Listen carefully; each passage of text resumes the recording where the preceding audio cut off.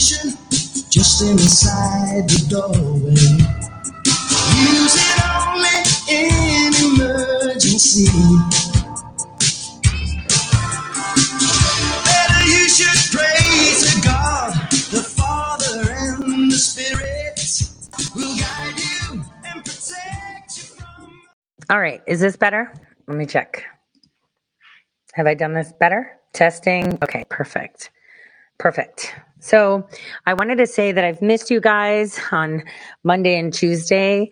I have been extremely busy, but also I think I forced myself to have a little bit more time, in the sense that even though I was busy doing things, I was able to have some time to get other things done.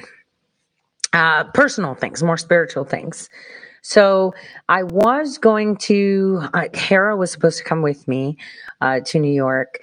That way I can have my girls, actually she booked her ticket to see my sister, and she couldn't because she was sick. So we were like, yeah, okay. But little did we realize on the day after we flew out that the suitcase that she had had all our chargers in it, and other stuff. But it was like, whatever, right? It felt good, where I had a few hours in the morning on Tuesday, after 10, of course, to go to the church that raised me, and see the nuns that took care of me when I was in diapers. So it was quite emotional too, to see them.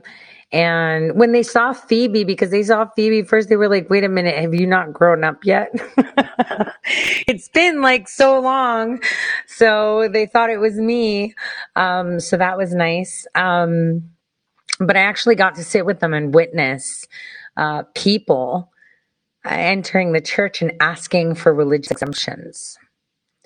That church is the only Greek church that is giving religious exemptions. Their old calendar, meaning that they didn't agree with the Catholic Church and other religions to move Christmas to the 25th, they all raised me. The bishop that had suffered a stroke obviously couldn't speak.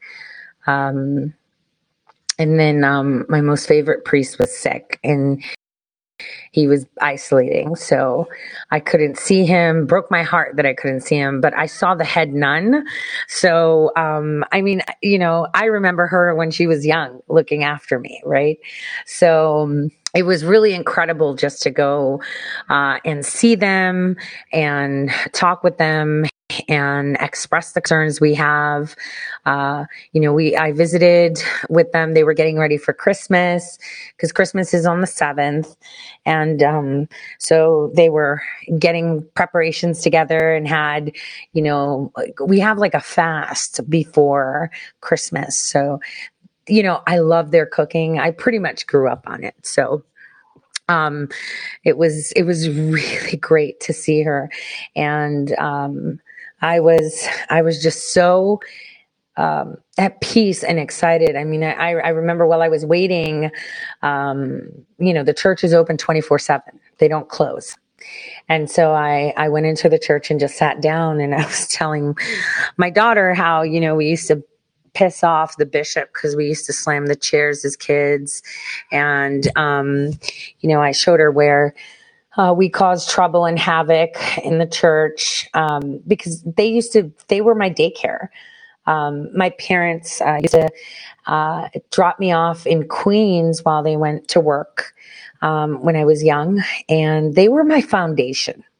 And you know what I noticed? That every single person my age that went through school through them, like daycare and, Greek school or aftercare, whatever you call it, after school care, they're all conservative, except for my sister. But,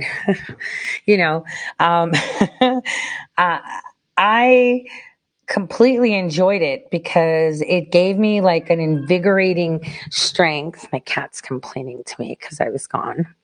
Invigorating strength because I needed to see them and get their blessing, because what's about to happen in 22 is not going to be pretty, and it's not going to be easy either. I was so upset to see my hometown completely estranged. I remember, being raised there and growing up there, just how everyone in New York was a rebel. How everything there would be first, like the first styles, the first people that would say no, the first people that would, stand tall. And just to see every single New Yorker whipped and just complying with things was, just so sad for me. It was like, Phoebe was like, "Oh, Mom, are you like going to spontaneously cry again?" And I was just like, how could I not? Where did they all go? Like, I remember how New York was, like what happened to New York. Because everywhere we would look, there would be COVID testing units, and the lines would be so long, and people would be like quadruple masked, right? At one point, obviously Phoebe made me laugh really hard when someone was like, "Put your mask on." She was like, "Oh, communism, my favorite." I was like, that was the comedic timing on that was perfect. I was like, please go ahead, say more things like that every single time, just to, take the edge off. It was great because whatever meeting I went to, people were already in there. And so we didn't get carded for vaccines. But guys, they check vaccine cards. They want your ID. You can't go in without it. You can't do shit without it. We were walking with no masks. Like, they would tell us, "Put your mask on," and it would be like right on the chin. It was pretty bad, but, a lot of people are refusing to vaccinate their children, and they're struggling right now because they don't know what to do. And, there's people that I spoke to, like an Uber driver, a lady who had her friend get the second vaccine and she died. And she's like, "People are dying." And I was like, "Well, why'd you take it?" She was like, "'Cause I needed a job." And so another thing I saw was, we had gone to the Trump.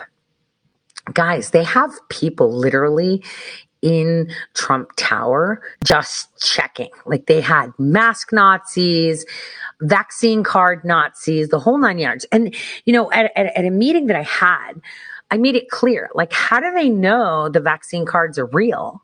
Because there's so many fake ones. They sell them on every corner. And it's not like fake, like, "Here, let me make it for you." It's, you go to the doctor, right? Down in Brooklyn, and you go and see the doctor, and he squeezes that shit out in the garbage and gives you a fucking card. So people aren't really getting vaccinated either. And so I'm like, all right, so how are they going to know? They can't know. What are they going to test for? To see if you're immunocompromised? That would let the world know exactly what these vaccines are doing. It's a catch-22. So how do they know? How do they know when someone has a fake vaccine card? Because they were selling them like candy. I kid you not. I was at the park, and we were contemplating. I was like, "Oh, we should have a Nathan's hot dog." Phoebe was like, "Are you kidding me? We're going to eat from hot dog cart?" And I was like, "Why not? Or do you want to do the chicken and rice?" That shit's my favorite, by the way. Chicken and rice from a food cart, like, you can't go wrong. But you have to make sure they cook the chicken, because once I got raw chicken, that was not good. That was very not good. I was so hungry, I was eating the outside, and it was like, that was so wrong, but I was fine. But we were there, and some guy was like, "Hey, why are you eating here?" And I was like, "Nathan's hot dogs, hello." And he was like, "Hey, you need a vaccine card? I could hook you up with a doctor. You get an appointment. You pay me, you pay me $1. I'll take you down there, and then, your insurance, and that's it." And I'm like, what? Phoebe was like, yeah, you got the hookup? That's what I'm like, girl, sit down, go away. But I was trying to get more information, not to like squeal on the physicians or anything, right? But, I asked the guy, like, how does this work? And I was like, why are you doing it? Are the doctors paying you? And he's like, no. But since that doctor hooked me up and I can go shopping, I could go to restaurants, other people need to be hooked up. And I was like, so you're doing it out of the goodness of your heart? He's like, yeah. And you'll be surprised. I make a good, $2,000-$3,000 just from taking 30 people down to the right doctor. And I'm like, are you freaking kidding me? And I was like, what if the cops are marking you and they're watching you go? Oh, he's like, there's a few doctors. I got friends that got cards. So I just send them to one that's local to them. I got a list. And I was like, and what if you approach a cop? He's like, why? You a cop? I'm like, no, I'm not a cop. But he's like, we got to all look out for each other. They're going to make our kids fucking take this stuff and they're going to kill our kids. And so, here's a guy working the corners, right? And I got so much information from him because he was like, listen, from what I gather, he goes, they want at least 60 to 80% of the people on the whole planet to take it, which means they know that the vaccine isn't going to kill all of them. They know it's about 50%. That falls in line with about taking out half the world's population, give or take. If they get 70, 80% people vaccinated, that means about 50 people are only going to be alive. And I was like, so how'd you do that? He goes, girl, we got groups. I was like, you do? He's like, yeah, we got groups. So this is a funny story. There's this chick with glasses that talks. So we decided to do the same thing. We got some in each borough, man. But Staten Island is when it's popping though, because those people are super into it. And I was like, really? Yeah, this chick, she's hot. She's like 25, 30. I'm like, she is? Yeah, her name's like Tor or something, like the internet browser. I was just like laughing. I was like, this guy is literally talking to me. I didn't tell him that though, obviously. I just wanted to find out how they're making these groups in the boroughs and they're talking. He's like, yeah, she's telling people to meet up. That's what we don't use phones. We don't use nothing. We just talk to each other and we meet up. And I'm like, see? That was it. And I was like the Green Dragon Tavern, right? That George Washington. He's like, yeah, that's what that chick calls it. Oh, yeah, I heard of her. And he's like, yeah, it's like, we meet up, we hook up, we smoke a blunt or something, and then we talk, and then we just share stuff. And I'm like, that was so awesome. Listening to him, just listening to what the people of New York are doing on the down low. And the other end of it, where I, had a couple meetings near some federal buildings. Obviously, none of those guys are around there. I decided, where I was, to kind of like walk up, past Wall Street up, and I thought to myself, let me get a coffee. Let me kind of just mosey around and see the area. Guys, a lot of people are out shopping. It's a lot of foreigners. They have no problem showing cards. I noticed that my sister, she has it on her app, and I'm just like, damn. It makes me really sad, but she thinks, it's something important. She really does. And, I know a lot of people have family like that. I feel it. I get it. I have family like that. My daughter and I were like, FaceTiming my mother. And, I was trying to tell her, you need to come. And she was like, I can't. Why did she take the damn freaking vaccine? More clots. You already have problems, complications with clots from your cancer. Now you take this too. Trying to tell her to come by here and stay. And it's like, anyway, so she was yelling at us because we're walking around without a mask. And I was like, get the hell out of here. Stop. It's like, stop. But it was quite fascinating to just watch how everybody in New York is kind of tired of it. And even the airlines are tired of it. Okay, hold on. So I'm flying, right? And all going and coming, the stewardesses, weren't mask Nazis or anything. Some of them just took that shit right off. They were just tired of it.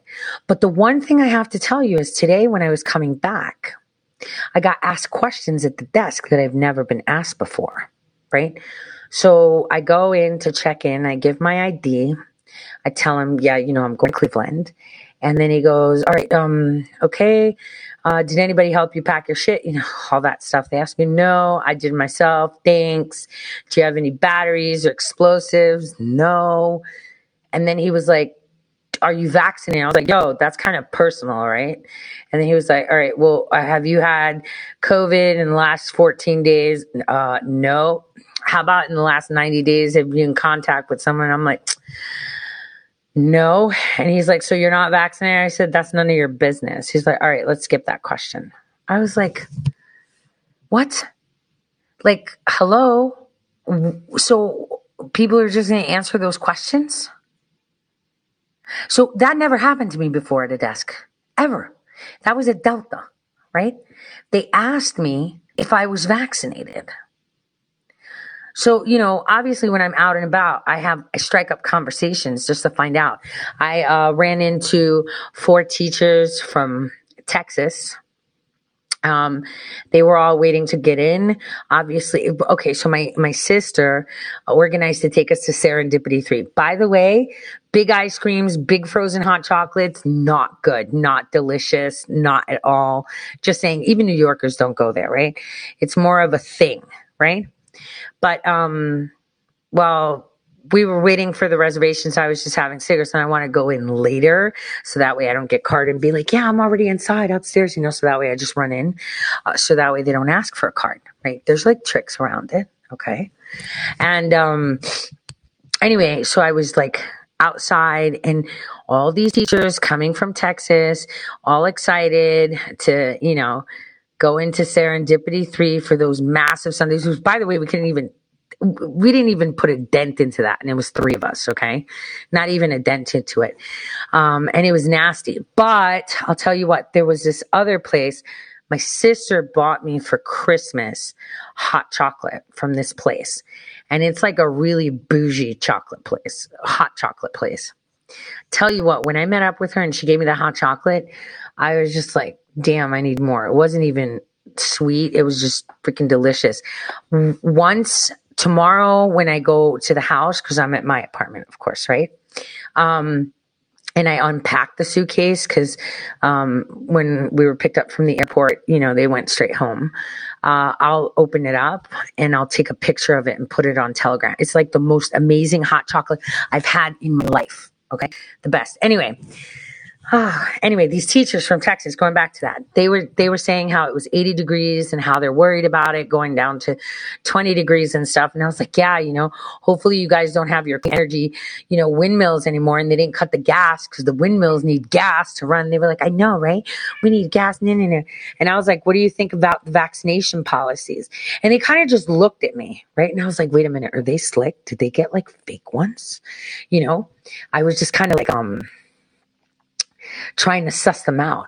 But apparently in Texas, the younger teachers are all about getting vaccinated, right? The older ones were not. So I was like, it was a little bit weird, I was trying to suss them out. But when they were asked for the vaccine card, and as I was standing there having a cigarette, they were like all proud showing it. And I was like, damn. So they were all the young ones, the ones that get the CRT stuff and all that. They were from like Houston, really nice girls. And I think they were just excited to go to Serendipity, which had really crappy. It wasn't that good. No, it wasn't that good. Okay. It wasn't that good. So I wanted to share that because I asked a lot of questions. Like, I had a meeting at the Russian tea room with 2 people. So I sat there, and I waited. First of all, they're Swedes, don't eat it. They'd all gotten tea and stuff. I like the sandwiches, but I'm not too much on super sweet. It has to be not sweet chocolate. You know what I'm saying? But anyway, when I was there, I was talking, obviously, you ask the right people questions, right? So I was talking to the guy that was like at head of house. And I was like, so how do you feel about asking people for all these vaccine cards? Mind you, I had just skipped through because of the people I was with. No one asked me, right? They would just assume. I mean, if they're officials, right? She obviously does, right? Right? Stupid question. So they never asked me. But I just asked him, how do you feel about it? And he said he's tired of it. He's like, he's really upset that everyone is being forced to ask for these, but he's like, they get fined. Like they will literally come into your establishment and fine you and shut you down, which was crazy, right? I couldn't believe it that they would actually do that. They come in there and they shut the place down. They will fine you. And he's like, you don't want to mess with them. They'll bring health department. They'll shut you down into like tomorrow in a day. And I was like, so are these like cops? Are they like, he's like, I don't know, man. I think they're social workers. And I was like, social workers coming in. He's like, well, they're like COVID cops. They're not cops. I think they're social workers that are, versed on stopping it. And I was like, so what if somebody refuses to show them the card while they're eating? He's like, then they need to get out. And I was like, so is that how it's done? And he's like, yeah. And if they leave, they still fine us. So we always have to ask before someone comes in. So it really devastates me. And when I was at Trump Tower, same thing. They were posted at certain places. They were chasing people. This one lady got chased into a place. Good thing we were like kind of tucked in the corner, which by the way, there was a lady from the DOJ from DC sitting there. So I was talking with the guy there. He came, he sat down next to me.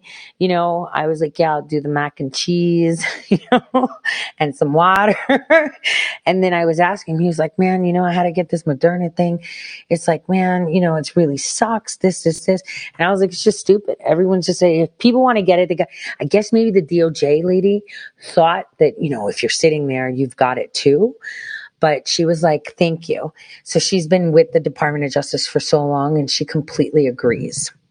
And, she was so nice. Like me and her could have been friends, right? But it was like, she was like, I've been working for the Department of Justice for 3 decades. And, it's because I wanted early retirement. I was like, so you're a career? She's like, yeah. But it's not right what's going on. And I was like, well, I know that there's really good rank and file. She was like, the leadership. I just can't even explain it. She says the leadership is just really bad. And I was like, so you had to get it? She's like, well, we all got Trump's JJ first. And that's it. And I was like, interesting. And she's like, but it's really, really terrible how, this city of all cities is the first one to just kneel to socialism. That was actually, totally not me talking. It was the other person. And I was like, wow, she feels that too. Because that's exactly how I saw New York City. It's like full commie. It's not even America anymore. You see people with masks, and then you see the moms, the pretentious moms with their stupid leather Nikes that were burgundy. I was like, who picks? No offense to anyone out there that has them, right? She had like purple leather Nikes, and she was telling her son how to quickly fit his mask after every sip of hot cocoa. I was just like ready to say something, and Phoebe like tugged on my shoulder. Don't, your sister's here. She goes, don't do it. It was just really, it was really sad. That was like, the thing. Oh, at one point I had like 3 hours in the evening, after I was finished with something that I can't talk about. And I was like, hey, let's go up the street. Cause I was, on West 57th, we were staying. And I was like, hey, Phoebe, let's go up the street to like, Goodman's. And, let's go upstairs and we'll have their tea time, which is way better than the Russian tea room. And I'm so sorry you had to like suffer through that, because she just sat there looking at me like, well, the tea's good. That's good. Even in there, like seeing all the people, like we didn't wear masks. It was always those really fruity guys. So, my favorite type of friend is the one that's raw and not bitchy. How's this? Let me say it in a nicer way. So there's gay guys, and then there's Spirit Airline working gay guys. There we go. Because in Spirit Airlines, I think they've now made it mandatory that you're gay if you're male to join. Okay. I don't give a shit what anybody says. Like 100% of them are the bitchy ones. You know, the divas that have no game, that just talk a lot of shit and they're just like pretentious, right? So let's go Spirit Airlines stewards, right? Those guys. The not the really, you know, outspoken, like I like the outspoken ones, like, you know, like the Elf on the Shelf we caught last time at the airport and stuff like that. I'm totally game. It's the ones that are like bitchy and like, you know, like my poop doesn't smell, but everybody else does. You know what I'm saying? They only work for Spirit Airlines. I kid you not.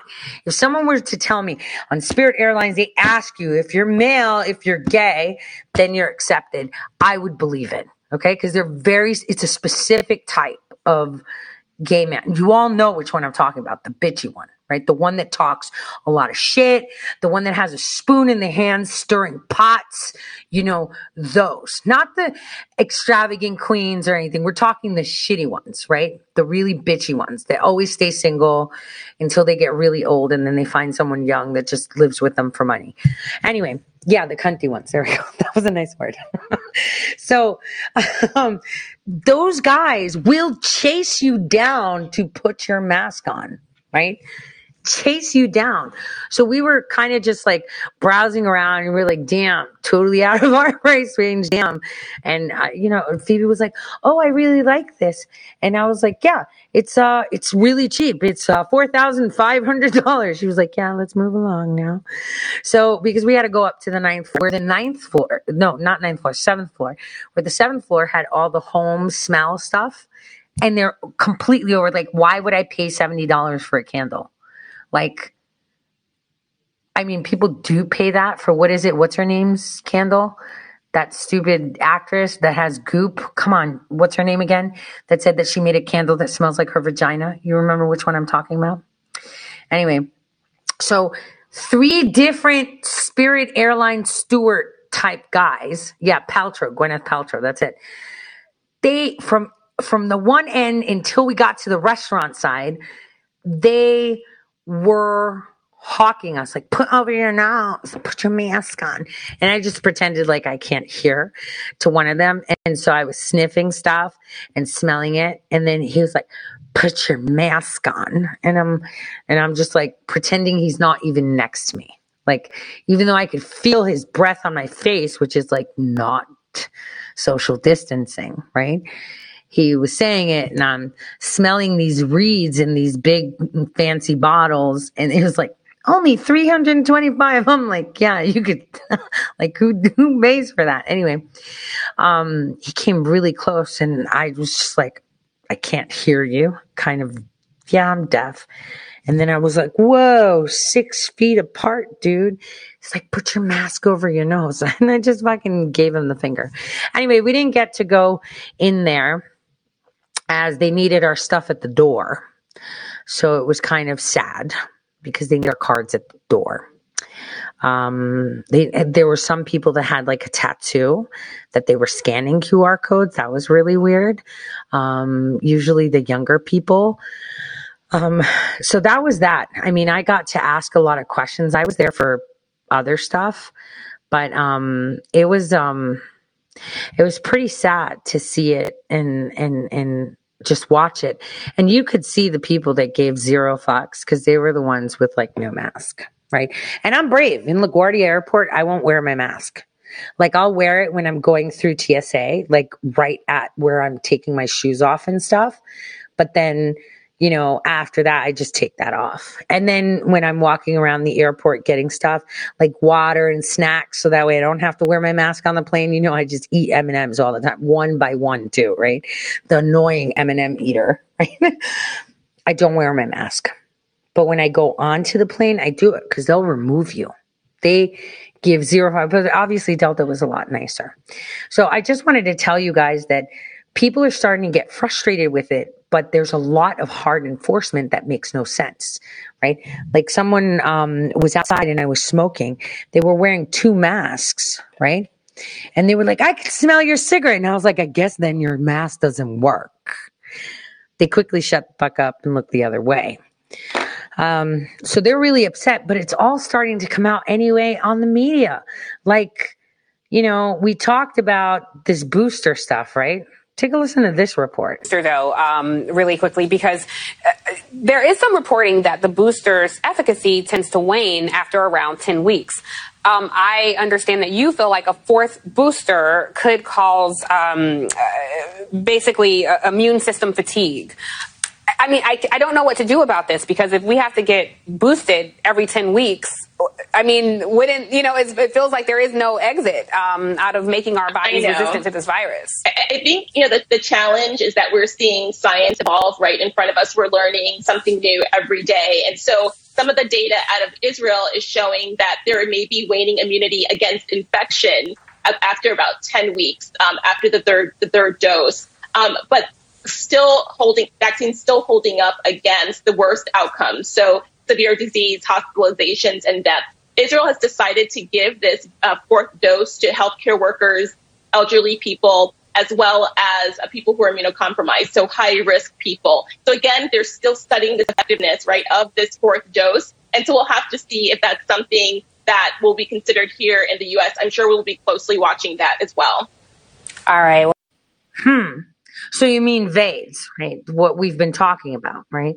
Where you're immunodependent, kind of like that movie I had you guys watch one movie night, Arcadia, where they had people dependent on vaccines. And if they were good citizens, they would get the good vaccines so they wouldn't die. And then the other ones, so they wouldn't, get sicker. Remember? Control, right? So this was terrifying. But then I found this clip that freaked me out, because it sounded like the guy at Central Park, where his groups were like talking about what their agenda is. Listen to this. 70% by the middle of 2022. We have 185 days to the finish line of achieving 70% by the start of July 2022. And the clock starts now.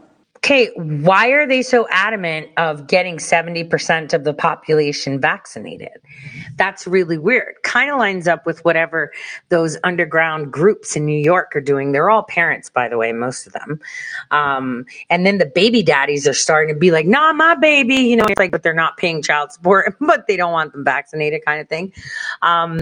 It's quite terrifying if you think about it, because if they vaccinate 70% and the efficacy is about 50%, we're looking at 35 to 40% of the people actually dying. And when they stop giving these boosters, right, they'll just get sick from things like, I don't know, the regular cold. So it's pretty bizarre how people are lining up for this, knowing that there's disaster in the air. And it's disheartening. Actually, I wanted to say something. So a couple of weeks ago, I was sick with a fever. I didn't know, because obviously in October, at the end of October, I was targeted, and I'm still feeling the repercussions of that. But at some point, it was December 6th, I got really sick, right? Really sick. And I had a high fever, stuffy nose, but I could still smell, but it was just stuffy without being stuffy. No snot or anything like that. And then I just felt foggy and groggy, and I couldn't think. Turns out people that I was talking to told me that they had tested positive for COVID because of that. And that's what it was. And I'm like, damn, I just went through COVID then? Maybe. All right. Maybe I had that. I was totally fine. So for all of you out there freaking out, if you get it, remember, I'm overweight, I smoke, and I've got a tumor. So I'm pretty good. Human bodily wise, I am a little bit different, but you know what I had? I had that elderberry from someone in our Ohio group that was sent to me. I had the horsey paste, but I didn't take it. I had a lot of cuties and orange juice. And the only thing that broke my fever, no joke, was naproxen, Aleve. The Aleve helped. Ibuprofen kind of did, but Aleve actually broke my fever. So I just wanted to say, like, if that's the case, then boy, I went over it. So I'm definitely immune now, if that's the case. So, because I know that when I went to my doctor, when I had the bronchitis from, obviously throwing up in my sleep and swallowing it, right? She had me test for like the flu and everything. So I had a Q-tip from home in my pocket because I knew she was going to make me do it. And I like stuffed that in my nose, pulled out as much, and then I just swiped it on a swab. There was no way I was going to let her put that swab in my nose. And my fever had gone up to like 103.5 at one point. And going into a bathtub didn't really help to drop it down half a notch. It was at that point that I had already taken ibuprofen. It wasn't popping, but the minute I took the Aleve liquid gels, naproxen broke the fever. And that was perfect. And then after that, I had 3 days of high fever and then a day of like low grade fever. So I just wanted to, make that clear. And I remember that the day that I woke up before I started the fever, I felt like a train had run over me. It was one of those days where you're in bed and you wake up in the morning and you feel like if you get up, your spine and your bones are going to remain on the bed and your body is just going to come off. You know what I'm talking about, right? That I don't want to get up one. So no worries. It'll pass. It actually worked. I didn't have any loss of taste or smell. I mean, that's my superpower anyway, so it would be hard. But I was talking with people that have COVID because we're supposed to be getting together to talk about my Dominion case and other stuff. And, they were telling me, hey, this. And I even told them, hey, someone had sent me in the mail, right? Some listener, and I don't remember the name, sent me doTERRA respiratory drops and then something called like preventative or whatever drops. And they're like super potent. Like one of them, I'm pretty sure has cloves in it. The preventative. That was so badass. Like it was spicy-ish and it puts you off. But it was like a doTERRA ones. And I was telling him, hey, look that up. That's really good stuff. Because that was amazing stuff, right? I'd never taken anything from them. And when I got that in the mail, I was like, I need more of that stuff in my life because it's really good. So the preventative ones had like a clove type taste. And then the respiratory drops were kind of menthol-ish, but not really. They were fantastic though. So I'm telling you that I absolutely love them. So, they were super good. And I don't know who sent them to me, but now they're going to be staples in my house forever and ever and ever and ever and ever. We're seeing, before we get into like other like news, we are seeing that there's a lot going on, with the COVID debates. Now we're even seeing it leak out from the left. Like they're actually concerned, right? Fauci's newest thing that happened while I was traveling could be why I'm getting those new questions, why I got those new questions, hey, are you vaccinated? Which was bizarre. But I saw this CNN report and I thought it's quite important that I play it. I'd love you guys to take a listen to this. Vaccine mandates should apply to air travel is only intensifying as cases continue to soar. My next guest saw this coming months ago and wrote about it in the Washington Post. Here was his take. Quote, Biden's vaccine mandates are not enough. He must also mandate vaccines for travel. Dr. Zeke Emanuel, former member of then President-elect Biden's COVID advisory board, joins me again now. Dr. Emanuel, before we get to the airline situation, I give credit to Dr. Fauci for coming on and talking about the confusing nature of this recent CDC guidance. I don't know that we shed any new light on the situation, but react, if you will, to those issues before we talk about airline travel. Well, I've been very, not so much confused, but perplexed by why the CDC did that. It doesn't seem to be medically indicated. The fact that people shouldn't test after 5 days before they take themselves out of isolation seems very perplexing. Now, maybe they shouldn't get a rapid test, but should get a PCR, but we don't have availability of PCR. That certainly has to be a component of it. And then this issue of wearing a mask, where the CDC did not specify high quality masks like N95s or KN95s, I think was also problematic. And if you're really asking people who are, are you symptomatic, are you asymptomatic, this isn't exactly very clearly specified for people. There's a lot of judgment by people as to what qualifies. And so I think on the whole, it actually isn't helping. And there is, I think, for many of us, a great deal of suspicion that, as you put it, I think it was economic reasons. It's not the health of people.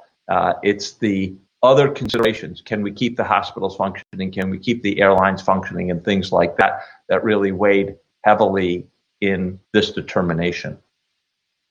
Back in September in the Washington Post, as I pointed out, you advocated for there to be a travel mandate. Are you surprised that step has still not been taken? And did Dr. Fauci, in responding to that issue, say anything that caught your ear? I am surprised. I think it's a mistake. We obviously thought many months ago that we should put it in place, and we argued for it in September because we anticipated that people would need 2 vaccines, and if you wanted to prevent transmission during Thanksgiving, that was going to be an important element, especially because it's not just on the airplanes, it's in the airports, it's in the transportation to and from the airports that you have potential for transmission. It suggests to me that Tony Fauci is interested in having the mandate. I think that's what his original comment suggested, but that there are other people in the White House above him, I guess, who are not interested in and not supportive of that. I don't know what the calculation is, and I don't know why we wanted on international travel but not domestic travel. That doesn't really make sense to me. There is a logistical issue of how people prove that they're vaccinated, the fact that we have not put in a good vaccine certification system. So that is part of it, I'm sure. I should point out that you extend that to interstate travel, including buses and railways as well, not just airline travel. Yeah, if you go on to trains and you take an Amtrak train, you can see that, there's chances for plenty of trains. I mean, those are big cars, people are in them. Even if the air is circulated multiple times in an hour, people aren't, I would say, assiduous in their mask wearing. They're eating on these trains. That is another place where we could have transmission, especially with something that's highly contagious. Do you think that it's out of concern for private industry? I mean, in view of Dr. Fauci's comment, and economic was not a word that he used. I used that, and perhaps that was not a good paraphrasing. But in view of what he did say, do you think that there's concern that the airline industry has already been rattled and that probably they would suffer if, in fact, the mandate were now to be put in place? I don't actually think they would suffer. I think that it's possible that a lot of people would feel safer. I think what people are suffering from is the fact that there's a very highly transmissible variant out there, and you see people pulling back, canceling airplane trips, canceling hotel reservations, not going to the theater, etc.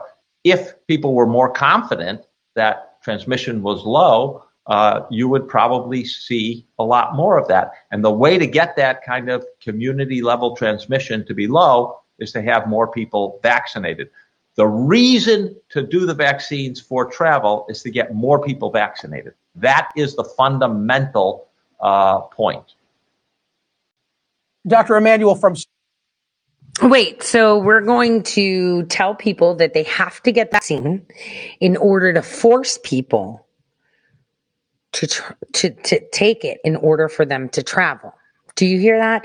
See, if you listen to them, even though you don't want to hear CNN, they tell you exactly what their plans are. They're not doing it to make people safe. They're doing it to force people to get the vaccine. Social media, put it up on the screen and I'll read it aloud so that both Zeke Emanuel and I can respond. What do we have? We don't have a choice who we are stuffed into a cabin with, says Julie. You obviously agree with that point. Yep. I agree with that point, and I think the same thing is true when you go to a restaurant, when you go to the theater, when you go outdoor, when you go into some facility. You don't choose who they are. You don't know how good the ventilation is, although on airplanes it is good. And you know, a lot of people are not, as I said, not good about wearing high-quality masks and keeping them over their nose and well sealed. Look, it can be done. I've noted before, the first time, this will sound odd, the first time I was ever asked to show proof of vaccination was at a Dead and Company concert that I went to several months ago. Now, was it the most, was it the most arduous of inspections? Not really, but I appreciated it, and 40,000 people were there that night. One more, if I can read it aloud for Dr. Emanuel. Put it back on the screen if you can. Here we go. Ideally, yes, but perceived loss of liberties. Yeah, that's a good argument. What do you say, Dr. Emanuel, to those who say, don't tread on me, this is an intrusion on my personal liberties? Look, I think this argument, I think I said it before, this argument is not an argument that any American founding father would understand. They would be confused. You mean you're going to go around with something contagious, something that could kill other people, and you say that you have the liberty to do that? They wouldn't recognize that. It's not a matter of liberty. Liberty is when you don't impinge and you don't threaten the well-being of your neighbor. When you threaten the well-being of your neighbor because you're not vaccinated, you aren't taking precautions, that's not liberty. That's not taking individual responsibility. And I think that is the fundamental issue. So they just told you what their argument is. Their argument is that you're a danger to society and you have no right to be a danger to society. But your vaccine doesn't work. It doesn't matter if it works or not. You're a danger to society. Therefore, you cannot mingle with society. Therefore, I can round you up because you are impeding on the liberty of others. See, that's how they work. Now, apparently in the U.S., there's a higher new record of COVID cases. Now, I know a lot of you are watching all these shows and people telling you how to help yourself for the vaccine and everything. If you got it, how you can purge it, or, if you get sick, what you can do. I mean, I think it's important for us to think back at times when they didn't have vaccines and how people still survived. And, and how much faith they had, because people who look to just science for answers, and science doesn't play coy, doesn't shy away from questions, right? It doesn't shy away. This isn't science, what they're giving you. But right now, what you're seeing is socialism. It's a giant. It's Goliath. And it's coming in the form of, we need to be safe, and you are causing people harm. We need to be safe. I'm going to die. And it's like, dude, if it was a pandemic and everyone's dying, you wouldn't need metrics and fancy graphs and people telling you that they're dying. They would just be dying. Science, they say. Well, here's the CDC director giving new guidelines on COVID isolation rules. Again, you must listen to CNN. CNN was created simply to push propaganda. That is the whole origination of cable TV. Why didn't they have it on public broadcasting? Because propaganda wasn't allowed. I've just given you a big tidbit right there. When cable TV began, it was for that reason. Anyway, take a listen to what CNN has to say.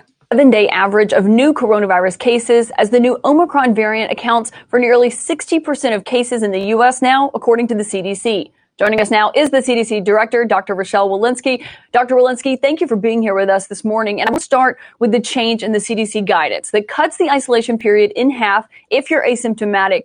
So how did the CDC settle on 5 days for everyone?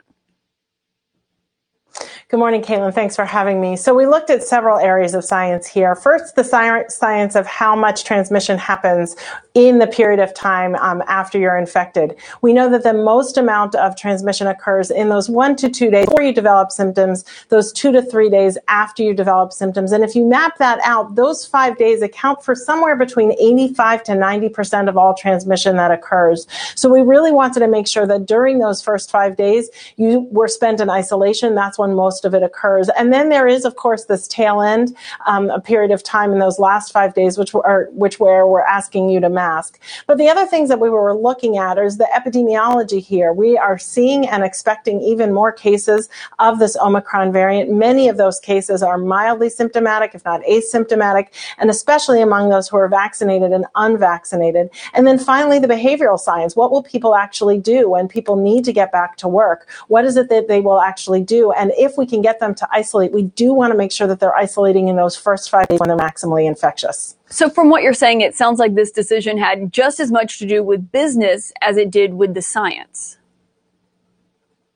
Well, so it really had a lot to do with what we thought people would be able to tolerate. We have seen relatively low rates of isolation for all of this pandemic. Some science has demonstrated less than a third of people are isolating when they need to. And so we really want to make sure that we had guidance in this moment where we were going to have a lot of disease that could be adhered to, that people were willing to adhere to, and that spoke specifically to when people were maximally infectious. So it really spoke to both behaviors as well as what people were able to do. Well, so then I guess the question, if this is based on science that you already had at the CDC, why didn't you make this change sooner than this week? Well, so our guidance was conservative before. It has said 10 days of isolation, but in the context of the fact that we were going to have so many more cases, many of those would be asymptomatic or mildly symptomatic. People would feel well enough to be at work.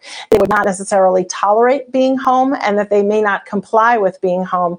This was the moment that we needed to make that decision and those changes. The UK has also shortened its period of isolation to 7 days, but with a negative test on day 6 and day 7, a negative rapid test. Why didn't the CDC recommend taking a rapid test after those 5 days? Yeah, really important question. So we do, just to be clear, recommend having a rapid test during your period of quarantine after you've been exposed. But we opted not to have that rapid test for isolation. Exactly. We opted not to have the rapid test for isolation because we actually don't know how our rapid tests perform and how well they predict whether you're transmissible during the end of disease. The FDA has not authorized them for that use. We don't know how they perform. So what we said was, well, if you got a rapid test at 5 days and it was negative, we weren't convinced that you weren't still transmissible. We didn't want to leave a false sense of security. We still wanted you to wear the mask. And if it was positive, we still know the maximum amount of transmission was behind you. We still wanted you to wear a mask. And given that we were not going to change our recommendations based on the result of that rapid test, we opted not to include it. So if that's the case, then why, when a few days ago when the CDC changed its guidance for healthcare workers when it comes to isolating, they said if you were asymptomatic, you could go back to work after 7 days with a negative test. So why would healthcare workers just a few days ago need a negative test, but now everyone doesn't? Yeah, really important question. So I want to be very clear that our infection control recommendations in the healthcare workplace are always more stringent for healthcare workers than they are for the general population. Of course, these healthcare workers are treating immunocompromised patients. They're treating patients who have underlying medical conditions, who are at very high risk of COVID and may very well be severely ill. So in all of our areas of infection control, we are always much more conservative with our healthcare workers than we are with the general population. Did the shortage of rapid tests that we're seeing play a role in this decision? No, the decision really from the isolation standpoint had everything to do with the fact that we wouldn't change our guidance based on the result of that rapid test. And you know that it didn't have anything to do with any shortage at all, because we recommend rapid tests for those in quarantine. Well, on testing, I do think the administration deserves credit this week for saying that Yes, the U.S. is not where they need to be when it comes to testing. I mean, I covered the former administration where the former president said in the CDC of March of 2020 that everyone who wanted a test could get a test. That was not true then. And of course, now people still cannot get rapid tests easily. And so when is everyone going to be able to walk into a drugstore in January specifically and be able to pick up one of those rapid tests? Right. The government is doing a lot and we have the need to do more. And I think that was articulated this week. We have 500 million more rapid tests coming in the month of January. And I think really in the context of this Omicron surge, not just here, but across the world, there is a global shortage of rapid tests. Okay, a shortage of rapid tests, but even once they are back on shelves, which, Dr. Fauci has said would happen in January, they're still pretty expensive. And I don't think it's been very clear from the administration why they're not free or basically free if you do want people doing as much testing as the administration has recommended. Right. So we now have 20,000 sites where you can get a PCR on site and more federal new testing sites coming online in the current moment.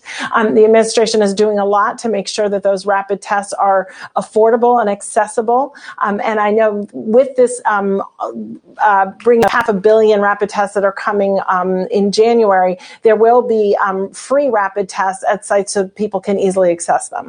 Yeah, I think affordable, though, really does depend on your definition of it, because they can be, $25 for a box of 2 tests. But I do want to ask you before we let you go 2 quick questions. One, the CDC has revised its estimate of how much Omicron is in the U.S. right now pretty significantly from what the CDC said. So what is the change in this? Right. Really important question. So what we do is we take the genomic surveillance data that we have and we do predictive modeling in order to assess and estimate the prevalence of Omicron.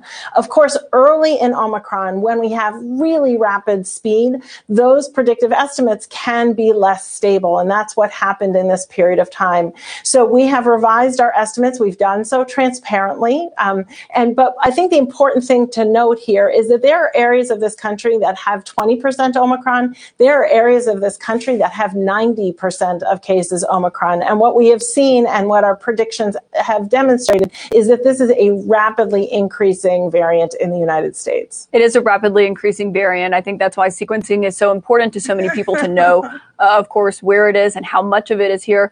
Also, parents are paying very close attention to this rise in pediatric hospitalizations that we've been seeing. Luckily, most of them are not severe cases, but I'm wondering if you have an update for parents on when kids under 16 are going to be able to get a booster shot and when kids under 5 are going to be able to get vaccinated at all. Right. So the first thing to note is to get your children vaccinated. We have vaccines available between the ages above the age of 5. The FDA is currently looking at the issue of booster shots for those 12 to 15.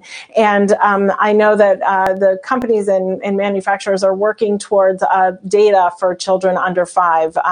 That will not be in the month ahead, but we're working hard to get there soon. Do you know the timeline for boosters? Because I think parents have asked, if my child who is of that age of 12 to 15 can get vaccinated, why can't they get a third shot, given the heightened concern that we're seeing right now? Yeah, absolutely. So the FDA is looking at that right now. Of course, the CDC will swiftly follow as soon as we hear from them. And I'm hoping to have that in the days to weeks ahead. Okay, so days to weeks ahead, potentially for booster shots for those under 16. You said not in the next month for those under 5 for vaccinations overall. Dr. Rochelle Walensky, thank you for joining us this morning on all of this. Damn, they really want to get those kids. I told you that they're going to start in January for those kids. Now, New York has actually put in the strictest vaccination. And if you noticed on the screen, they were only 61% of the U.S. population has been vaccinated. And the majority of them are New York and California and Chicago, because they can't get food, they can't go out to eat, they can't go to a bar, and many of them won't be able to go to school. Here's that report. New York City's strictest COVID-19 vaccine mandate to date went into effect Monday. It requires all private sector employees to provide proof of at least one vaccine dose in order to enter their workplace.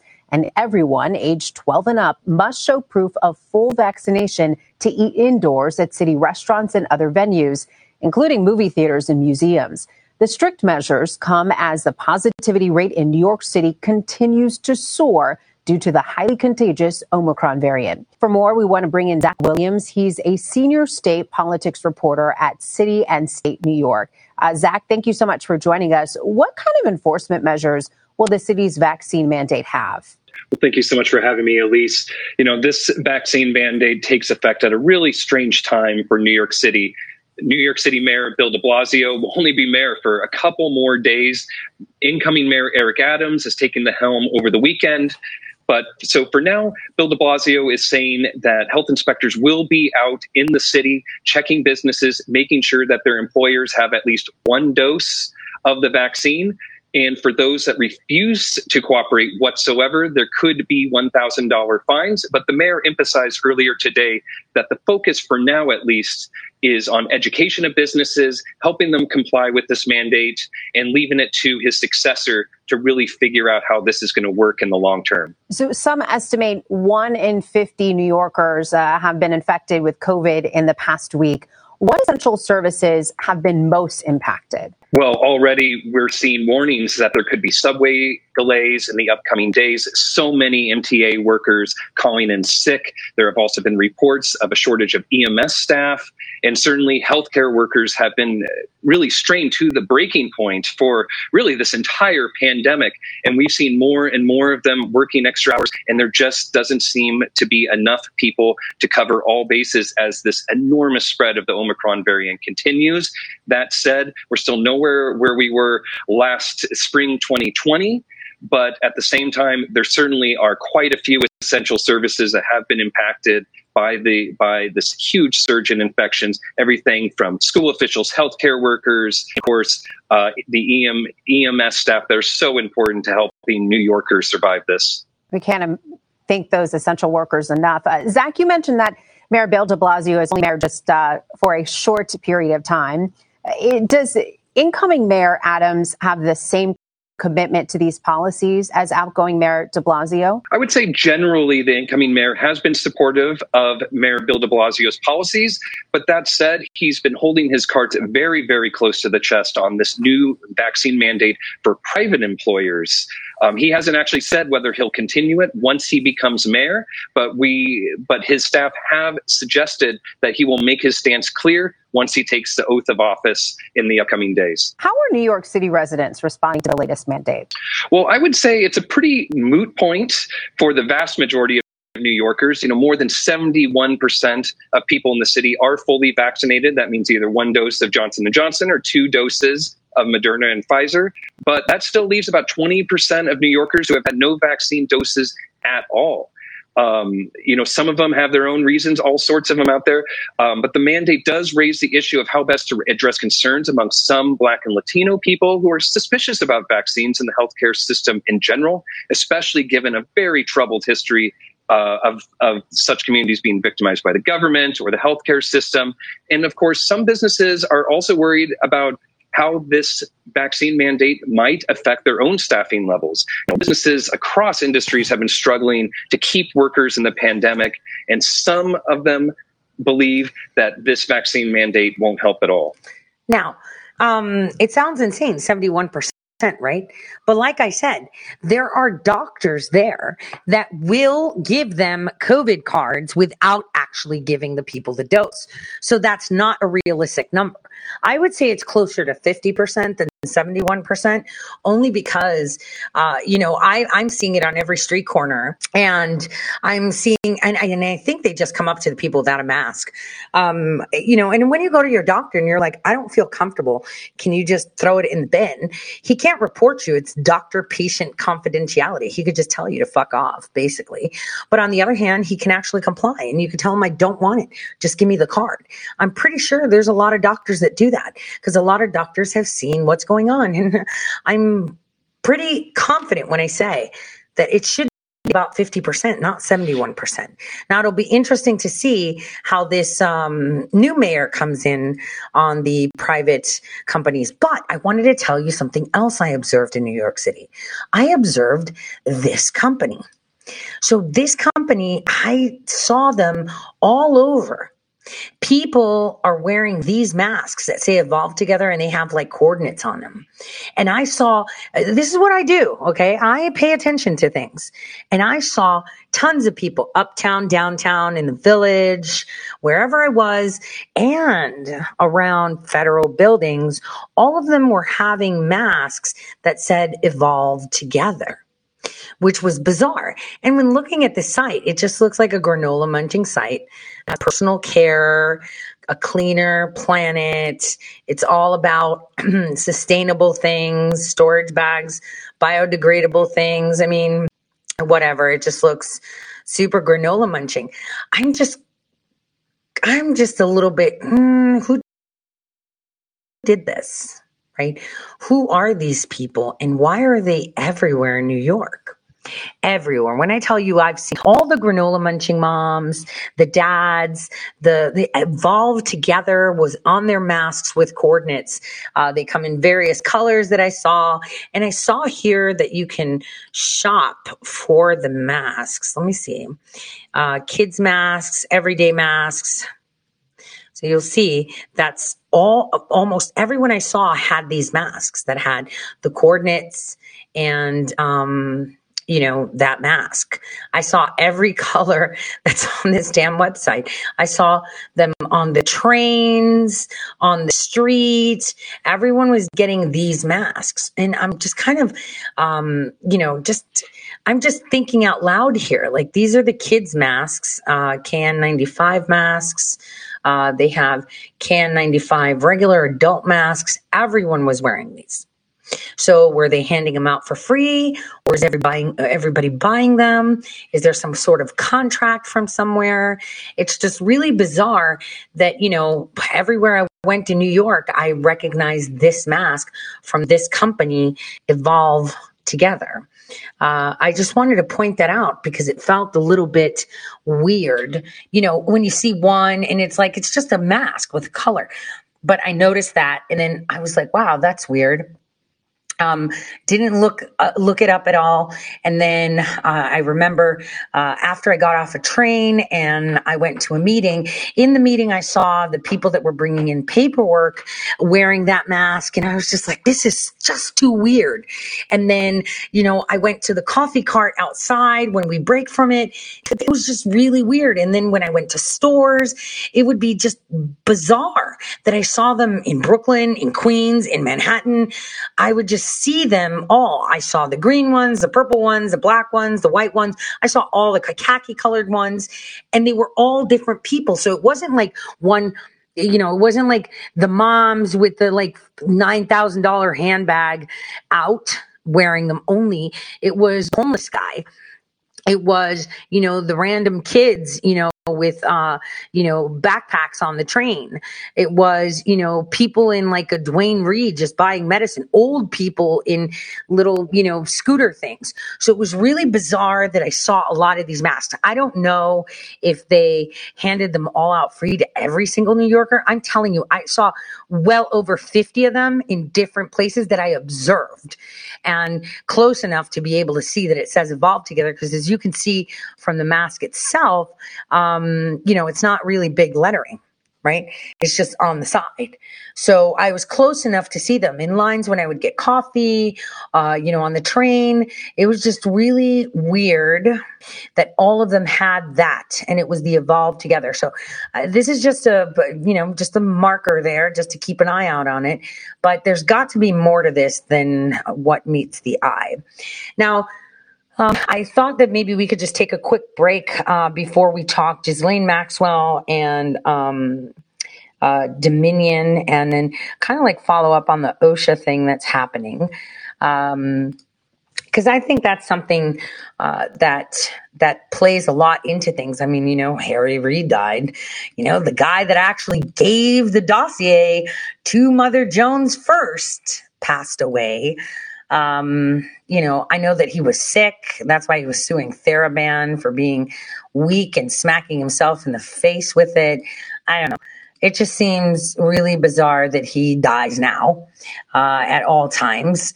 He died now. So it was a little bit weird on the timing, let's just say. On that note, let's just take a quick break.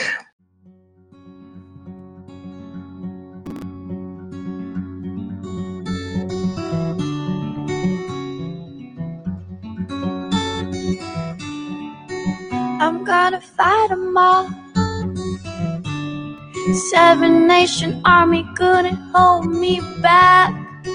They're gonna rip it all, taking their time right behind my back.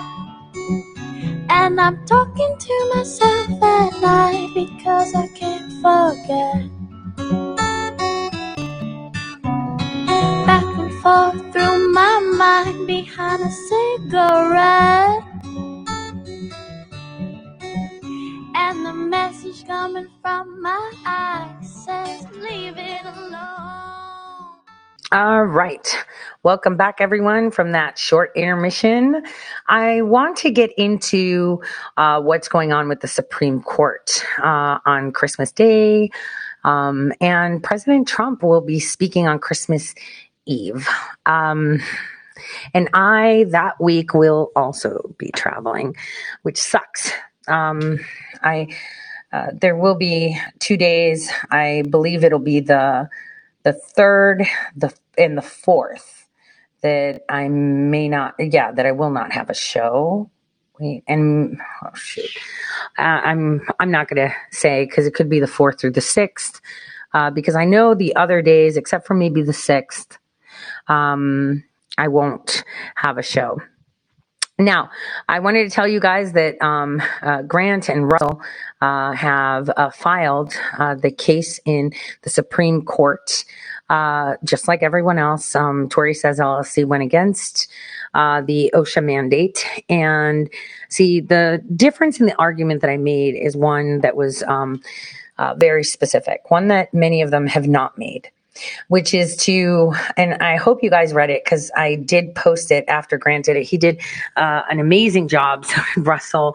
But it's so incredible because what people don't seem to understand is that the lack of privacy that we have as a nation in general, right? We have zero privacy. Because there is no legislation limiting private companies to garnering your data. And that is because the corporations and companies have the case Citizens United versus FEC. They have that win, and therefore you have zero privacy. There is no privacy.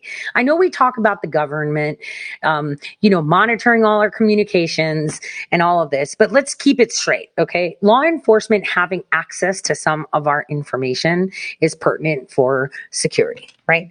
We understand that. We completely understand that.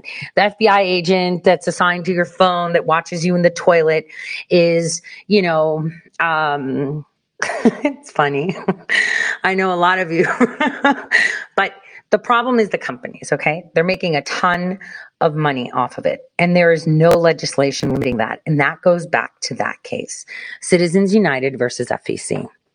So the reason that I wanted that argument introduced, and I'm so glad that it's been introduced in such a magnificent fashion, is to indicate that indeed the Supreme Court had found that that companies are considered individuals.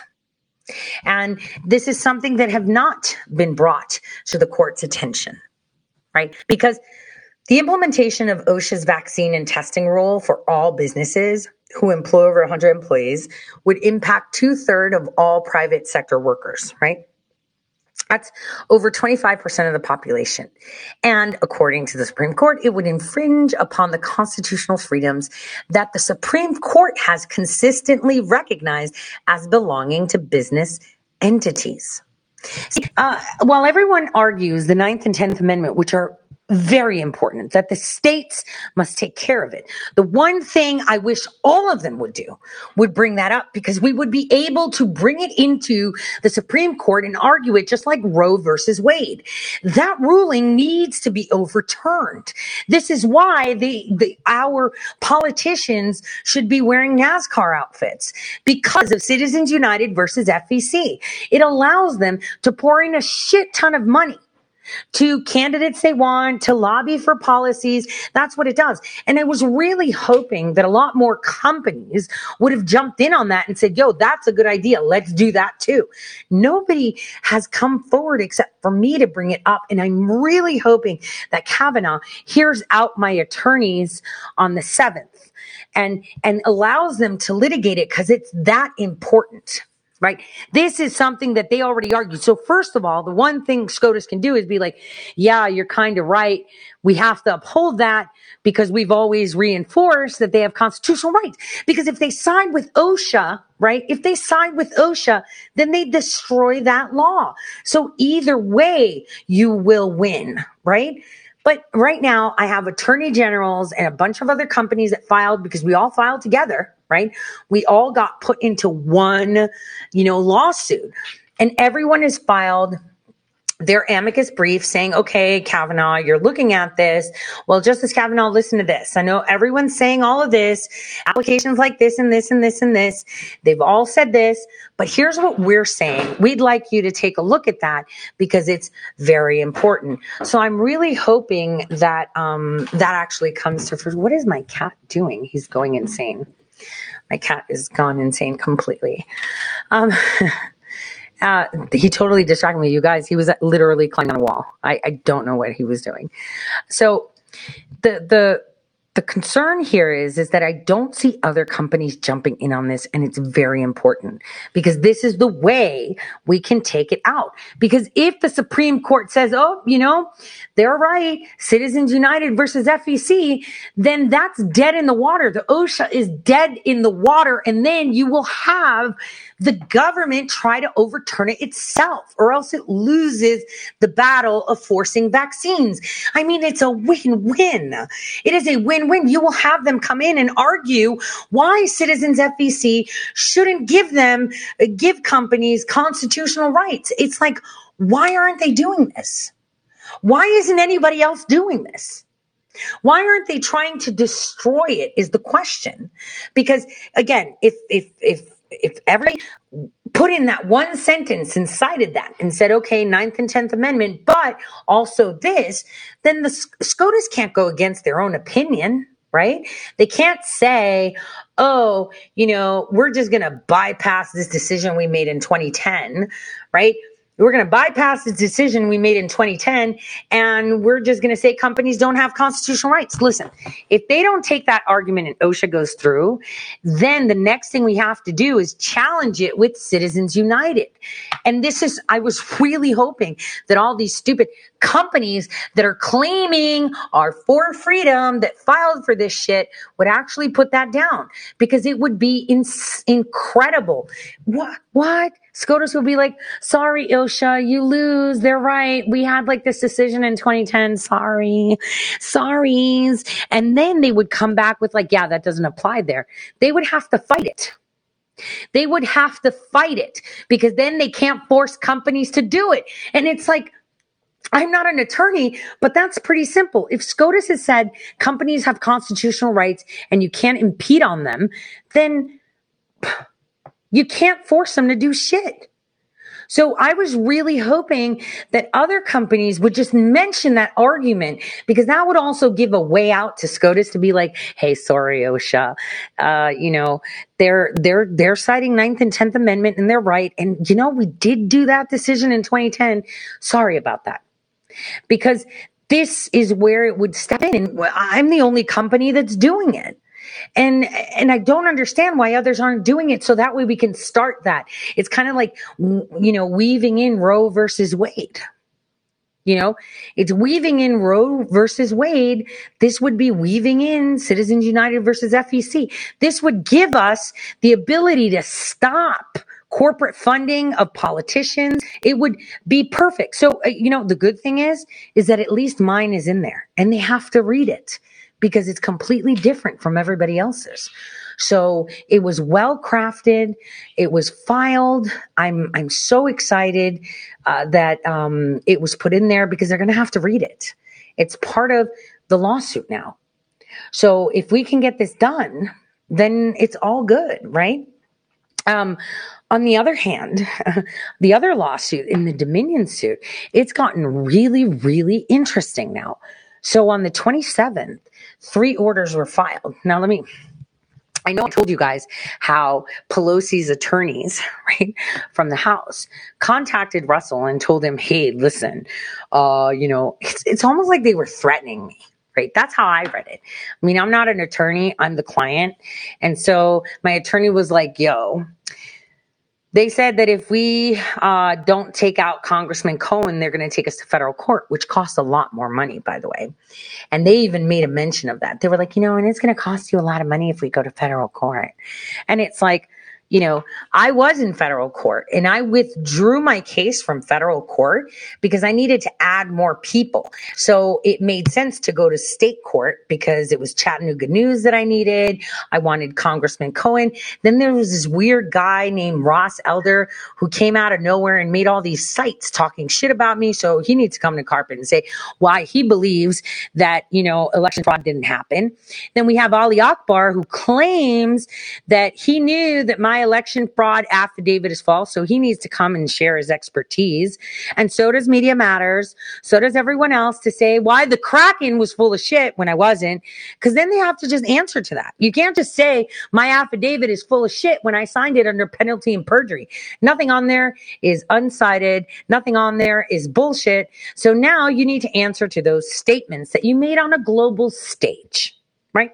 So that is why I filed my suit. You said that my affidavit is bullshit. Well, let's go. Let's show me what part of it is bullshit, please. Because I'm pretty sure all of you can take my affidavit, take it apart one by one, and none of that is bullshit. Actually, I cited that whole thing from top to bottom. I can't sit there and say state secrets and, subcontractor stuff and, national security stuff and, I can't talk about that. No, I made sure it was so solid that someone that had no knowledge can link it up. There's links to articles. There's linked to evidence.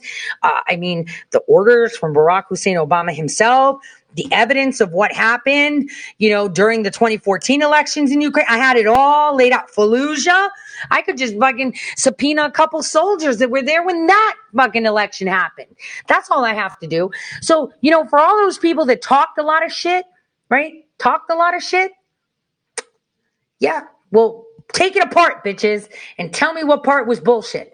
Tell me how they were certified when they weren't. We've got letters from states saying that they don't have that either. Tell me what part of it where I have traced the IPs going there. Tell me what part of the modems that are straight from their manuals weren't in there. Tell me what part of it connecting to the internet according to their own U.S. patents wasn't sourced. Every single piece of it was sourced. So here's the thing. I don't see anybody else that filed an affidavit bitching about. I don't see fucking Spider, who talks a lot of shit, coming out and saying you lied. Because he can't verify his shit. I can verify my shit.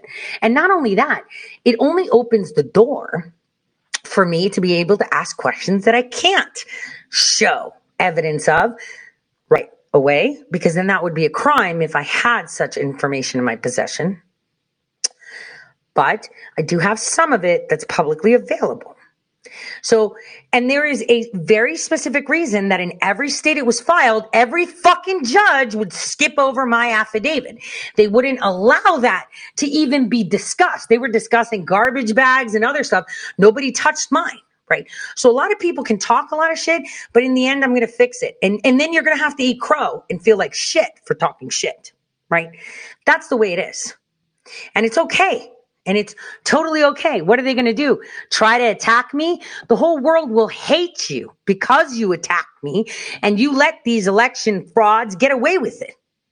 Because that means you're playing on the wrong fucking team. If you're sitting there talking shit about my affidavit, you're playing on the wrong fucking team. So we've got that going, and after the House was like, yeah, it's going to cost you a lot of money. So I'm giving you a deadline until Friday. Well, I was telling my attorney, yeah, just don't fucking respond. Just don't say anything. I don't care. No, let God take the wheel. And he was for it. He was like, maybe they're bluffing. And Monday they send another, hey, so we're going to push the deadline to the end of today. And it was like, damn, from Friday, you're giving us another chance on Monday. So what they did was they quickly moved that shit out of state court into federal. And oopsie daisies, here comes a judge that wants truth and wants truth. And he says, all right, here's what's going on. The depositions are going to be done like this. You can't go for bathroom breaks. You can't confer with your client. You're going to take the depositions like this. If there's any, that was one order. He outlined how depositions happen. Guys, I'm going to have a shit ton of fun with that. Number two, he also said any confidential information or national security stuff will be redacted according to how he wants it, right? What he thinks it is. So that was another order. And then the other order he filed was no one's going to file motions to dismiss without the parties talking. So this is where, their lawyers contact my lawyer and say, hey, we want to file a motion to dismiss based on this. And my lawyer's like, no, because for example, right, Dominion can say whatever they want, but fact is, they talked about it. So we need, because we have facts in front of us, right? There's no fishing or anything. The fact is you talk shit. Hey, Media Matters, you talk shit. Hey, Huffington Post, you talk shit. Congressman Cohen, you definitely talk shit. And we should talk about that Nashville bombing too. Ali Akbar definitely talk shit. All of these people definitely talk shit. That's fact finding. That's not fishing around. So there is no motion to dismiss. This is where we go to trial and we have actual American citizens saying, well, you did say that. Well, we were just going by whatever everybody else is saying. And you publish that on a global scale. How many times did I say, don't make me release the Kraken way before the election? Way before the election. Way before. So this is all going to come out. And every single person that attacked me will have to crow.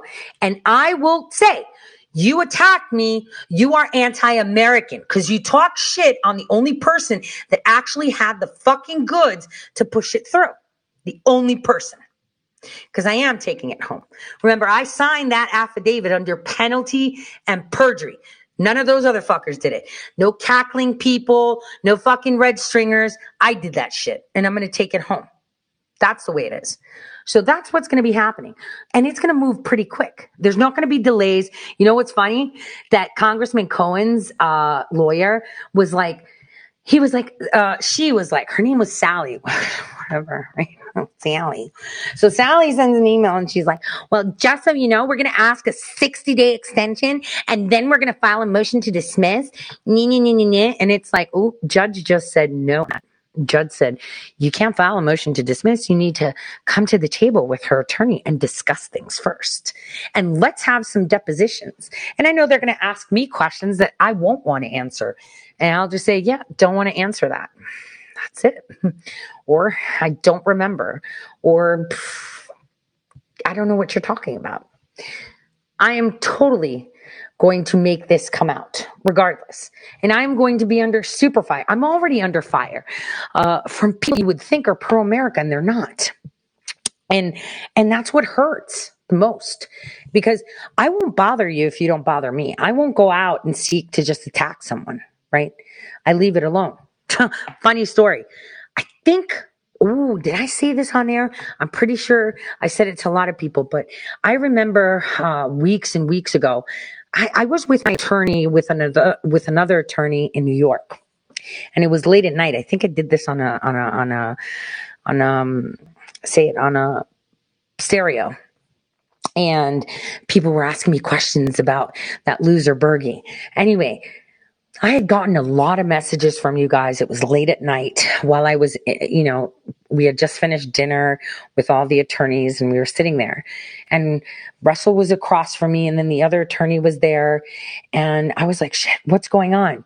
People were really concerned, how, he was unstable and then he shut off his, show to go and run and see Lynn Wood and knowing, because I have evidence, like actual factual evidence where he actually sent it to me saying, take himself out, and he's always armed.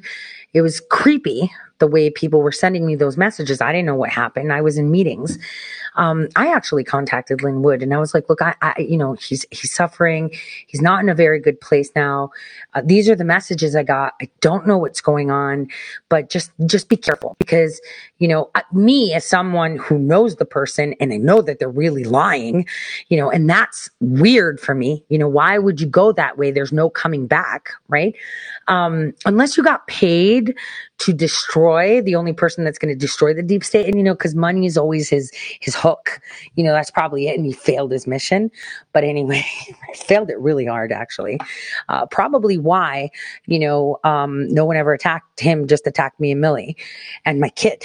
And the thing is, he attacks my kid now too, which is so disgusting because he's supposedly a father that loves his kid. Doesn't he parade around that picture? Anyway, but I did say, oh my gosh, and I even said it in front of these attorneys. I said, if he goes there, he's going to end up talking shit about him and causing him harm. Like he's going to try to sue him, try to make himself,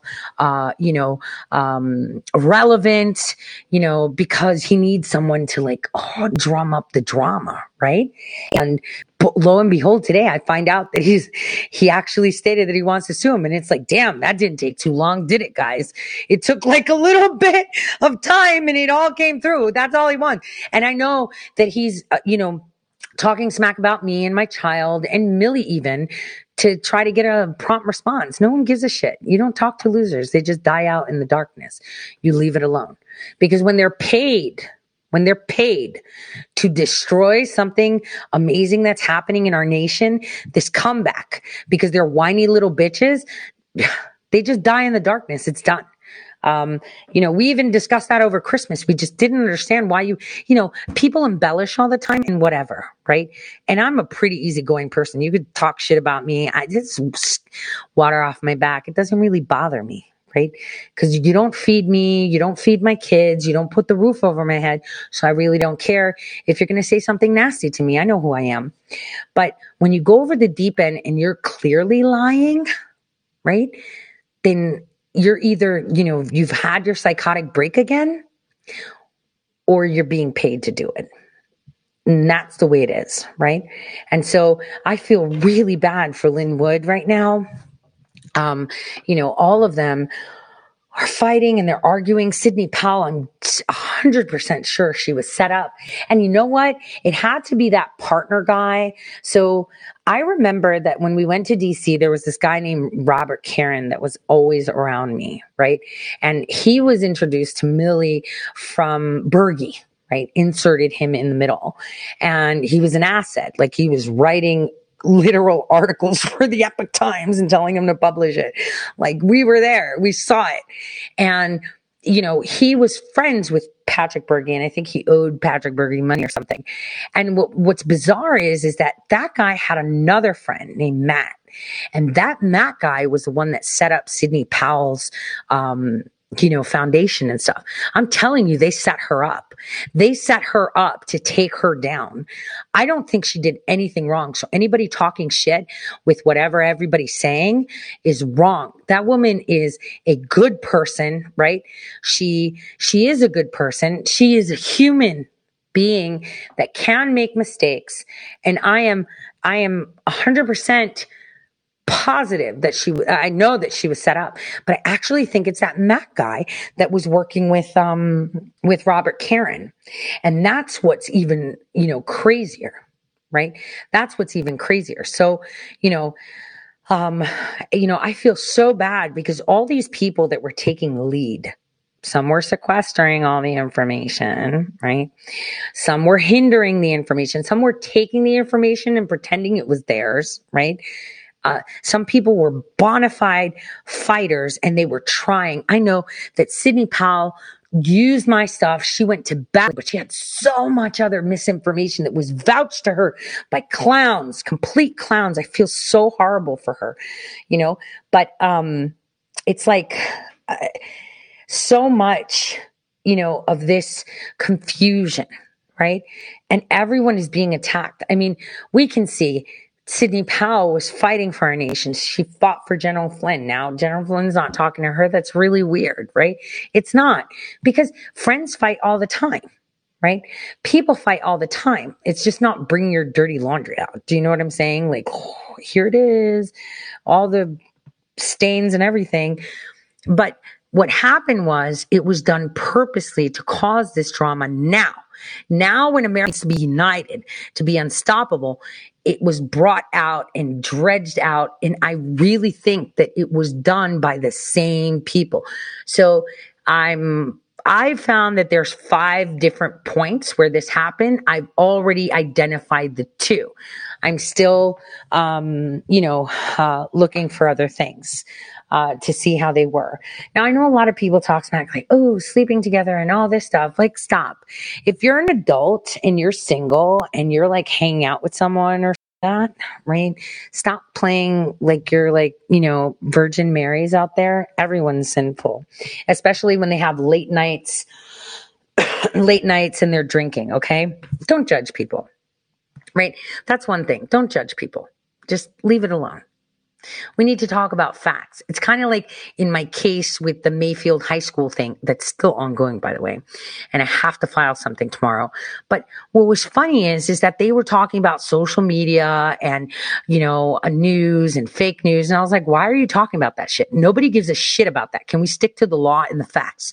So right now, I would highly recommend to every single American to not look at drama and bullshit, not look at oh my God, they're going to cancel my show. I'm bringing you the truth. No, you're not, Stu.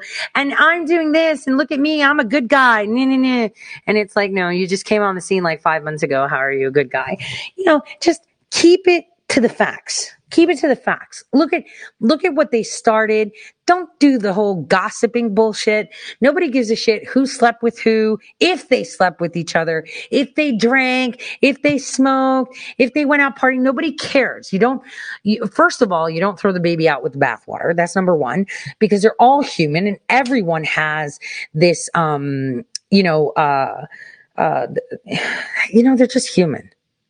So we need to stop with this drama, right? And look at the center of the whole thing. And, just kind of take a step back and say, well, let's just look at the facts. It's kind of like, oh, Trump's not a family man. He had 3 wives. So he was still a badass fucking president. Still is a badass fucking president. Doesn't matter. Some people have shortcomings in their personal matters and everything. So if you're tired of the drama, don't focus on it. Just focus on the facts. It is so important. It feels like you're in fucking high school. Oh, look at me. I'm popular. Let's stick to the facts. Okay. Let's stick to the facts. Assange got a stroke before he's coming to the U.S. Fact. Assange had CAA visit him before he came to the U.S. Fact. Well, before he got removed from the Ecuadorian embassy. Let me correct that. He also had Cassandra Fairbanks. Asset. Fed. Fact. So these are facts we need to follow, right? Facts. We don't need the drama. The only time that you address the drama, the only time, is when it's impeding on the facts. You get shit straight, right? And I was really excited. I'm just going to say on facts.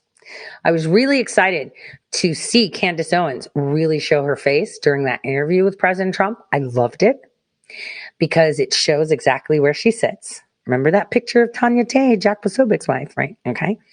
Really showed her face, but it also showed that President Trump had no problem giving truth. Remember when she said, whistleblowers and great people like Snowden and Assange, and what did he say? Stop. One was a spy game. The other one was someone actually providing information. You remember that?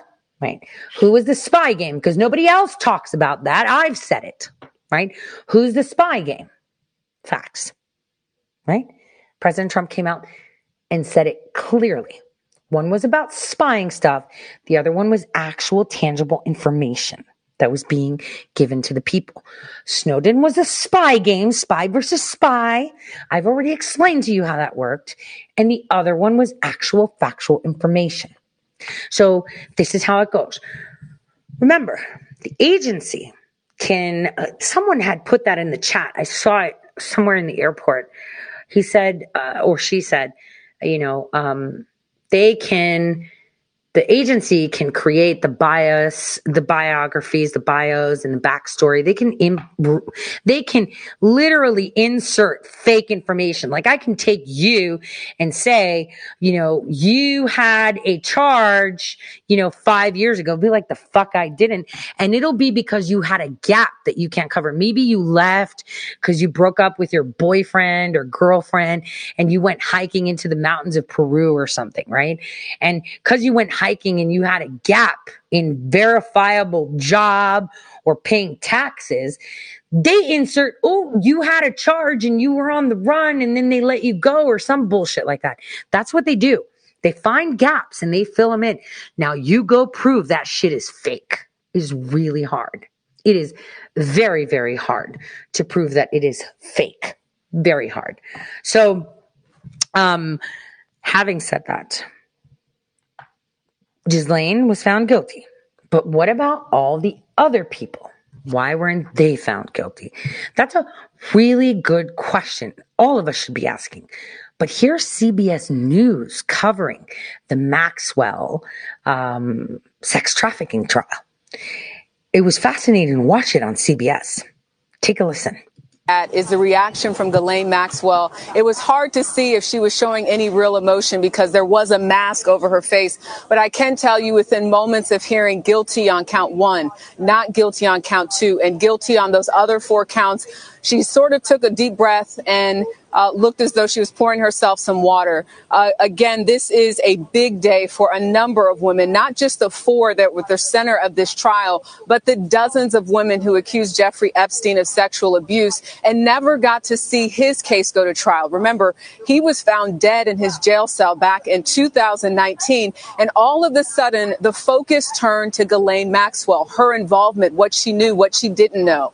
4 women at the center of this trial. Again, as you mentioned, she's found guilty on every single count except for count 2, which has to do with the enticement of an individual under the age of 17, specifically as it pertains to Jane in this case, to travel with intent to engage in illegal sexual activity. But a lot of work, a lot of months and even years when you go back to sort of this coming to light, when you look at what happened with Jeffrey Epstein. Ghislaine Maxwell always maintaining her innocence. But in this case, the jurors believed the women. And Jessica, let's talk about the actual counts that Maxwell was convicted of. Why was it that she wasn't found guilty of that second count? Well, only the jury knows for sure why they believe that the prosecutors didn't prove that case. But there was some indication that they might be going that way on count number 2, if my memory is serving correctly, based in part on some of the questions they asked, based on some of the transcript they asked for. I think they asked one question about basically what type of behavior would satisfy count 2. And there was some question, well, does that indicate that they're waffling on all the counts, or are they just going count by count in this case? I will say that I think it actually shows the jury made a very careful decision in this case. But there's no 2 ways about it. It's absolutely a repudiation of the defense's tactic here. The defense, frankly, I think trying to blame the victim, saying their memories were faulty, saying that they were really motivated by money, saying that the prosecution in this case was really just trying to go after Epstein, but he was dead. So Ghislaine Maxwell was the only person standing to hold responsible. So 5 out of 6 counts. Really, it is a jury finding overwhelmingly that the prosecution proved its case. And the fact that it wasn't on all counts, to your question, I think really does show the jury took this not as a whole, but in isolation, count by count, piece of evidence by piece of evidence, applying those pieces of evidence to the jury instructions, to the law, to see if each one in isolation was satisfied. And so, Jericka, we just heard from Jessica, who mentioned the questions that the jury had along the way. They clearly took their time with their deliberation. It took about a week or so. What were some of the things that they asked for before today? Mainly the transcripts. They were asking to reread the transcripts from FBI, from other people who testified on the defense side. And to Jessica's point, whenever it takes a little bit longer than expected, and I don't know if there was really an expectation, but we're talking a number of days, hours of deliberating, knowing also that there's an Omicron variant that is spreading like wildfire, knowing that New Year's Eve is a couple days away, and this judge making it clear that they would be here through all of that so that they could reach a decision in this case. It's really years, like I said, in the making. But going back to your original question, they continue to ask for transcripts. They continue to ask questions. And having covered cases very similar to this involving sexual abuse and things that date back, 10, 15, 20 years ago, I think it's really, really important. I think these jurors took their jobs very seriously, as the judge noted, thanking them for their service at the end of this, because it is a big burden. You're talking about someone's life here. And Ghislaine Maxwell was facing up to 70 years on all the counts, but it's our understanding that she faces up to at least 65 years in prison. We'll learn more about that as this goes on. But as of right now, the big story, Ghislaine Maxwell found guilty on 5 of those 6 counts. And Jessica, what comes next in all of this? What does the sentencing look like? Jericka talked about those 65 years that Maxwell could potentially face. Yeah, absolutely. And I think maybe even up to 70 in this case, based on the counts. So in this case, the guilt phase obviously is over, at least on the trial court level. And the next phase will be sentencing. So the prosecution will come forward with a sentencing memo. The defense will say, well, look, we think there's some mitigating factors here. And federal judges have a lot of discretion. There are no mandatory minimums in this case. And they can say, there's no mandatory sentencing in this case. And so they can say, look, we think that this is an appropriate sentence. And they can hear from the victims again. So federal judges have really broad discretion when it comes to giving down these sentences. But let's be honest, Ghislaine Maxwell faces years, if not decades, in federal prison. And Jericka, back over to you. How many victims came forward and actually offered testimony in this trial? This trial really centered around the 4, but as we know, and we've even spoke to on several of our different platforms, whether it was CBS Morning, CBSN, CBS Evening News, a number of people, almost too many to count when you look at the vast range from, specifically with that first count, it had to do with a woman named Carolyn in this case. And those accusations go back from 2001 to 2004. So this is decades in the making, and a number of people, like I said, breathing a sigh of relief, feeling as though they've been vindicated, even though this case centered around these 4 women. Jessica, first it was Jeffrey Epstein, who you see there. Now Ghislaine Maxwell. Are there more people expected to be tried for their potential involvement in this sex trafficking ring? Well, we don't know. I think these were the key players in this case. And of course, as we just mentioned, Ghislaine Maxwell really saying, you're only trying me because Epstein is dead, because there's nobody else to try. It is worth noting that I believe Ghislaine Maxwell also faces perjury charges. So she's facing another trial coming up. Not clear that anybody else involved in this particular, now we can call it criminal enterprise, will be charged. I know that there, I believe, is a hearing with respect to Prince Andrew next week, somewhat, I guess, peripherally related to this. But in this case, I think what Jericka said is so important, which is there were 4 women who came forward in this particular case to talk about the criminal enterprise. And there were a lot of other women who came forward kind of outside the courtroom. And so I think what comes next for these particular players can also be additional civil charges, which obviously in a case of civil charges, all that you have is money. And we know that this was part of the defense's strategy here, where they said, well, these women really just want to get some money from this basically fund that goes to survivors of Epstein's abuses. And we know that ultimately the jury really didn't give credence. We know today, thanks to the verdict, that the jury really ultimately didn't give credence to the idea that these women were motivated by money or faulty memories, as opposed to motivated by justice. All right, Ghislaine Maxwell found guilty of 5 of the 6 counts she faced in this sex trafficking ring. Jessica Levinson and Jericka Duncan, we want to thank you so much. We're going to take a quick break here, but we will be right back with the rest of the day's news. You're streaming CBS. So I'm going to say I was in New York, and I did speak with a few people.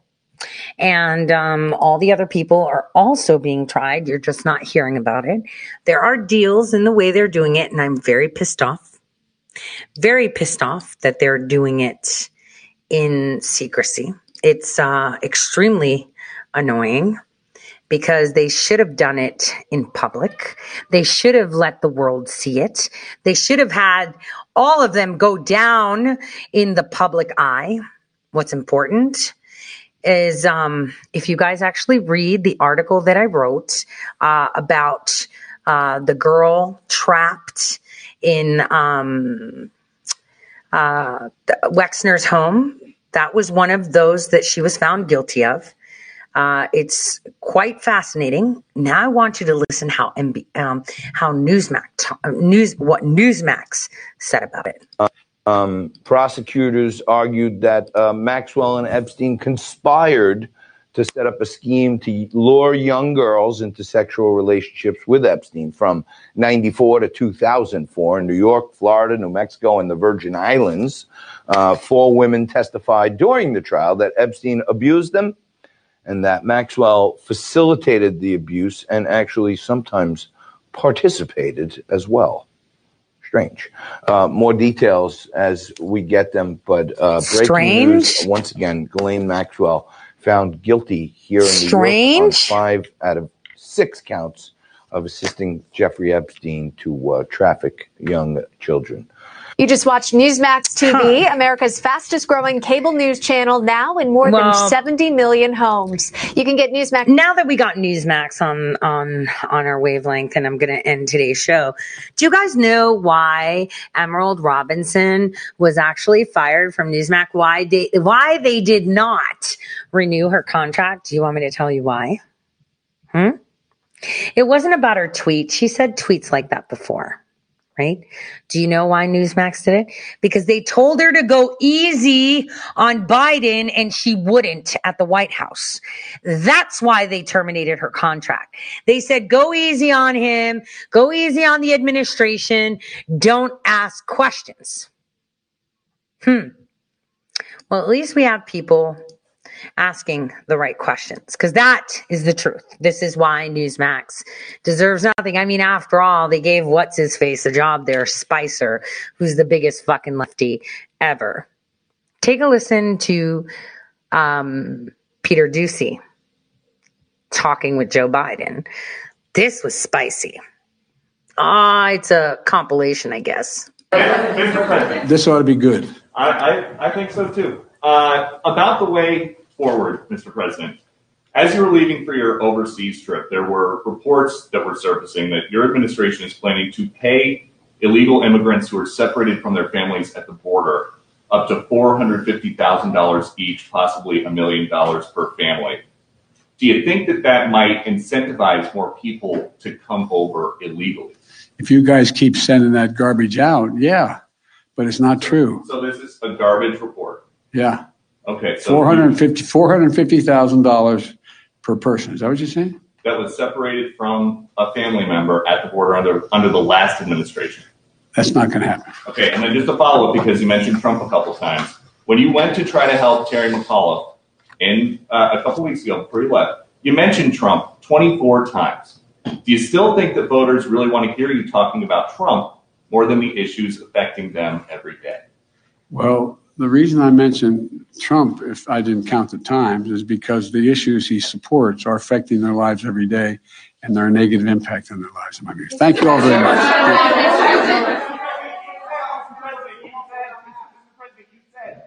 If you are fully vaccinated, you no longer need to wear a mask. And it seems I have to say that you're fully vaccinated in an area where we do not have. So let me clarify. In May, you made it sound like the vaccine was the ticket to losing the mask forever. And that is true at the time, because I thought there were people who were going to understand. that getting vaccinated made a gigantic difference. And what happened was, the new variant came along, they didn't get vaccinated, it was spread more rapidly, and more people were getting sick. That's the difference. Mr. President, I have a question about something that you just said. I'm sure you do. Thank you. You just said there is no wall high enough and no ocean wide enough to protect us from the virus. So what is the thinking behind letting untested and unvaccinated migrants cross the southern border into U.S. cities in record numbers? There is what we're doing. We have not withdrawn the order that is sometimes critical or criticized, saying that unvaccinated people should go back across the border. But unaccompanied children is a different story, because that's the most humane thing to do, is to test them and to treat them and not send them back alone. Follow-up, Mr. President. If you're not asking me a mean one like you usually do. It's something interesting, I think, that is not come up. President Obama says that there is footage and records of objects in the skies, these unidentified aerial phenomenon, and he says we don't know exactly what they are. What do you think that it is? I would ask him again. Thank you. Come on, boss, let's go. First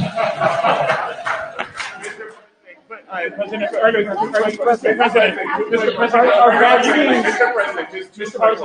all, Mr. President, your voice sounds a little different. Are you okay? I'm okay. I have a test every day to see a COVID test. They check me for all the strands. What I have is a 1.5-year-old grandson who had a cold, who likes to kiss his pop. And he'd been kissing anyway. So, but it's just a cold. And then, so on COVID policy, it seems like the administration is starting to soften some of the language. There's this new op-ed where you talk about COVID and we are going to beat it back. Are you no longer going to shut it down? No, we got to beat it back before we shut it down. Look, it's going to take time worldwide. In order to beat COVID, we have to shut it down worldwide. In the United States of America, we're doing everything that needs to be done to take care of the American people within our borders. But look what's happened. You know, we're starting to make some real progress, and you find out there's another strain. And the idea that you can build a wall around America to keep any COVID from around the world out is not there. And besides, that's one of the reasons why I know we get criticized. I get criticized for not doing more for the world. We've done more for the world in providing vaccines available and help than any nation, every other nation in the world combined. In addition to that, we've also, with regard to India and other countries, and we're working around the clock. Remember, I suggested we suspend the patents, let everybody be able to have access to this so they can make the vaccine in their own countries. And thirdly, in Southern Africa, for example, South Africa has all the vaccines they need. They don't want any more vaccines now. One of the things I'm considering is how can we help them deal with the issue of as I said to you before, when the biggest challenge we had in the beginning of this administration, in my view, was not getting the vaccines produced, although that was not easy. And I've got to give, President Trump early on went out and got them to do the research to try to get the right vaccines. But logistically, getting the vaccine from a container that gets delivered to you, to a hospital, to a state, and getting it in someone's arms, that's a very, very difficult thing. And we did it better than anybody in the world has done it, but we got to try to help other people. Wait. Let me take the one question from the most interesting guy that I know in the press. That's you. Mr. President, there had not been a U.S. service member killed in combat in Afghanistan since February of 2020. You set a deadline, you pulled troops out, you sent troops back in, and now 12 Marines are dead. You said the buck stops with you. Do you bear any responsibility for the way that things have unfolded in the last 2 weeks? I bear responsibility for fundamentally all that's happened of late. But here's the deal. You know, I wish you one day say these things. You know as well as I do that the former president made a deal with the Taliban that he would get all American forces out of Afghanistan by May 1. In return, the commitment was made, and that was a year before. In return, he was given a commitment that the Taliban would continue to attack others, but would not attack any American forces. Remember that? I'm being serious. No, I'm asking you a question. Because before... No, wait a minute. I'm asking you a question. Is that accurate, to the best of your knowledge? What? I don't think the issue that, do you think that people have an issue with pulling out of Afghanistan or just the way that things have happened?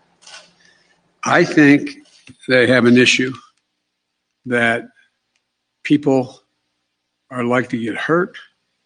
Some, as we've seen, have gotten killed, and that it is messy.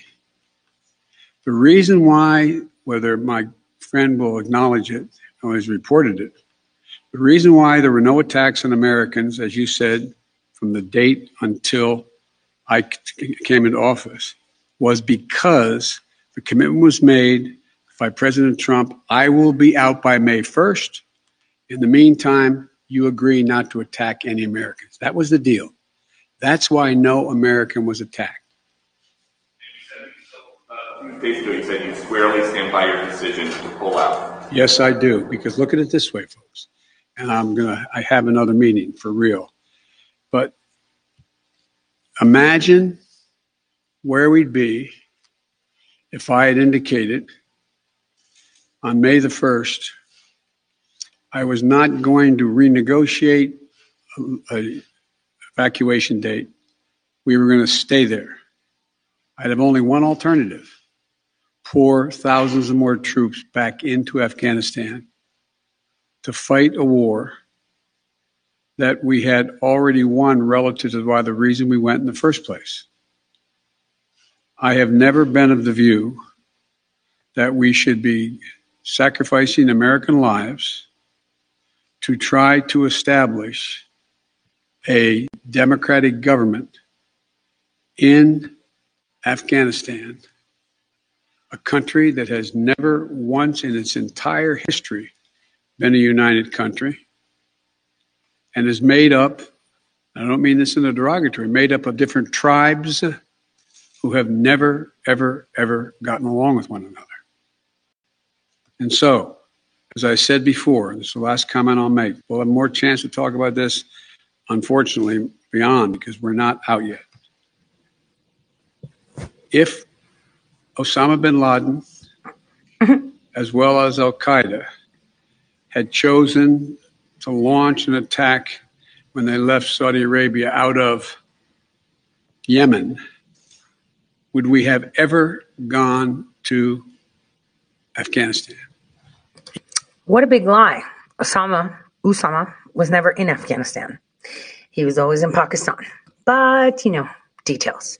Now, to leave you with this, because this is going to be the topic of discussion, because this is what you're seeing. I'll tell you what. I'm gonna introduce you to a word: secularism. It's very important because I was very pleased to see President Trump, our president, actual president, speak about Christ, because he will reign and we shall not implement socialism. There is no way you can create history without God. You can claim all the science you want. Science, the study of what his creation is his too. So you cannot piss all over that. Remember, our history was created by him. Every single state that was formed in this nation was known, just like every single dimple feature in your face was created in the dark, in the womb of your mother. During the Obama reign, you had a glimpse into this future. It wasn't something that you couldn't foresee. You just weren't paying attention. And now we see across the planet, which obviously I think it was Tom MacDonald singing, "The revolution won't be televised, no." Right? It's not. But you can see it in the East. You can see it in Africa, in the Middle East and Europe. That's all God's doing. It's almost as if the people of the world have been intoxicated with faith. And it's incredible to watch. Just like it was incredible for me to see the parishioners come and say, please provide us a religious exemption. You're the only Greek church that gives it to it, because they have penetrated every single leadership of every single church. This is the time in history where it's a boomerang. What man meant for evil, God is turning it around for good. You may not see that, but it is there. You know, years ago, I would refer to the Turkish people as the barbarians. The barbarians, that's what they were called when they came in from the East. Barbarians. Claiming liberation and democracy. What does that even mean? What you are seeing is a change of guard. Their leader was well gone, and this is the opportunity before the other rises, and this is the change of guard. This is how you reform. You remove and you topple them down in the public. Why? Because he said so. Because they stand against his people. And think of socialism like Goliath, and the people are David. Human secularism is the poison that is behind everything. So I wanted to introduce you to that, because as we see more and more, faith is coming to the forefront. A lot of people, I know that Netflix show, Don't Look Up, or that was there. I actually saw it in 2 parts on the plane, like going and then coming, right? The other half. It was so just like today. And in the end, it was all about faith and being with those who loved and realizing, damn, we had it all and we fucked it up. And that is the case. And in the end of the movie, you know, there was this young man that didn't seem like he was very religious, but he said, you know, I was born in an evangelical, but my parents raised me like that, but I found God in my own way, right? And that was, for me, an amazing statement that everyone can see that there's powers beyond everything. And it is at that time that everything happens the way it should be. Huh? Oh, the angels. Well, you know, someone's got to whoop them into shape and put them in their spot and make sure that everyone's doing their job. And if they're not doing their job, they get whipped into shape in another shape or form, right? But the poison here is human secularism. Many say atheists, this, that. I mean, it would really suck to think that you just get born to tick-tock down to the way you die. So here's a minute clip. And why did I think this is important? Because, you know, on my way back from the airport, I saw that coexist sticker and I was like, you know, I never made it clear. And I think it's important that I do. Let me see. I think I muted it. I did. Here we go. Do you think religion is a personal matter for individuals and something that should never be imposed on people? So do we. The National Secular Society has been challenging religious privilege for 150 years. Our work began with Charles Bradlaugh, who, despite being elected as an MP, was denied his seat in Parliament because of his atheist beliefs. Bradlaugh was eventually allowed to take his seat, and once sworn into Parliament, was instrumental in bringing about a change in the law, giving all MPs the right to affirm rather than swear a religious oath. Since those early days, we've pioneered many important social reforms, and society has changed a lot. But there's still plenty more to do. Religion still enjoys significant privileges in the UK. The Church of England is still established as the national church, with its bishops given seats in the House of Lords. And a third of all state-funded schools are faith schools, with worship still required by law in all schools, despite Britain being home to more non-believers than ever before. A diverse society doesn't have to mean a divided one. That's why we work for an inclusive, secular society, where no religious group is able to unduly influence public policy or impose their views and practices on people who don't share their faith. A society where everyone's human rights are balanced fairly. Whatever your beliefs, secularism protects you. So why not make a stand for freedom, fairness, and human rights by joining the National Secular Society today? You know what was funny in their advertisement when they said, oh, look, we want democracy and freedom. What were they advocating for? Right to end of life. Like I said, in New Zealand now, they're looking at euthanasia for patients with COVID, right? They're abortion, right? Your body counts only when you're killing a baby, nothing else. So this is what's very interesting. If you listen to the words that they say, you know what? Yeah, everybody does have that right. I am firm on that. You want to be a Buddhist, you be the best damn Buddhist you can be. You want to be a Muslim, you pray 5 times a day, and hopefully your prayers make the world go round. But you don't tell me how to pray, and I don't tell you. But we don't need someone unifying us so we can mishmash it and wash away exactly what religion is. This is what secularism, that society does. It brings all of them to the table. Let's make Islam and Judaism all one muddy picture. It's like painting a painting, right? You've got blue, yellow, red, and then if you mix them all, it just looks like shit. It looks brown shit. And this is exactly what they want. They want to muddy it so much that you cannot, it's muddy and you can't tell which is which. That's what they want. God has other plans, and as you can see, that's moving along very, very well. What we all need now is God, no matter how you envision God. Male, I've heard the female version. People have stopped me in the supermarket. Did you know that there was a female God and her name, and they only talk about honey, you can see God the way you see it. There is one creator. And what answers to you, that is all that matters at this point, right? I can have my vision. You can have yours. But in the end, you will come to see who the one true God is. That's the way it is. We don't force feed people. They will see it themselves. I mean, if Jesus Christ was alive today, they'd crucify him. Why?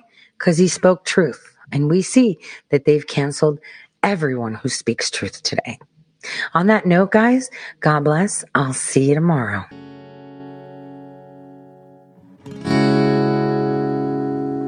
Let's go.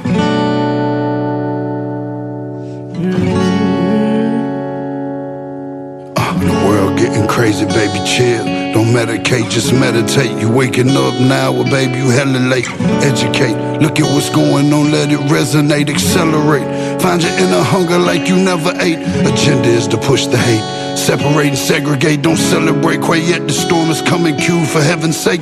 Violence that they demonstrate, instigate and penetrate the values of our country, and our God is what they desecrate. My fighters ain't no featherweight, pulling out the seams of the fabric that they fabricate. They feed us lies, manipulate, intimidate through fear and force, forcing us to sit and wait till we come together, congregate, then we liberate.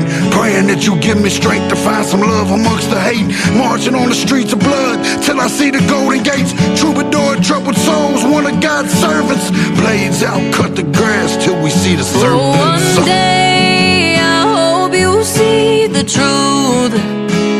This puppet show, it stays on because of you fools. We've been dancing with the devil way too long.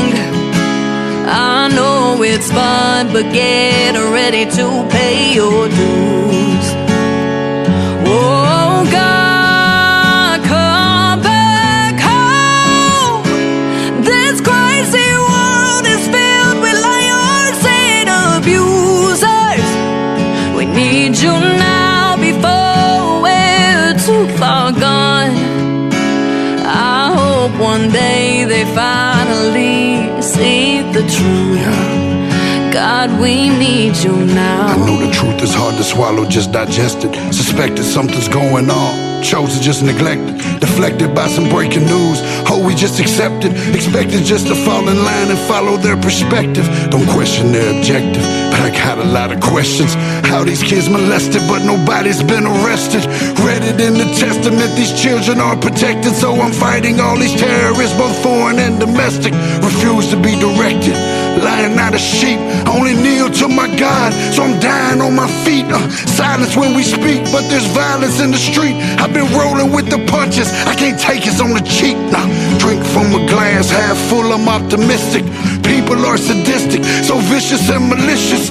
Praying for assistance to overcome opposition. Or I'm gonna start resisting, and then I pray for forgiveness. One day I hope you see the truth.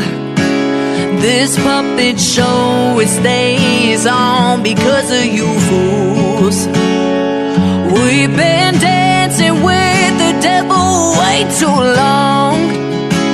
I know it's fun, but get ready to pay your dues. Oh God, come back home. This crazy world is filled with liars and abusers.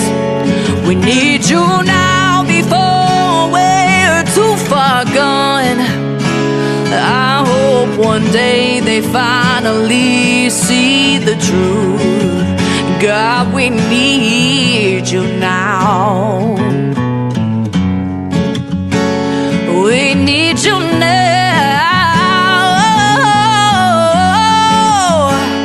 We need you now. One day, one day, one day, I hope you see the truth. This puppet show, it stays on because of you fools. We've been dancing with the devil way too long. I know it's fun, but get ready to pay your dues. Oh God, come back home. This crazy world is filled with liars and abusers. We need you now before we're too far gone. I hope one day they finally see the truth. God, we need you now.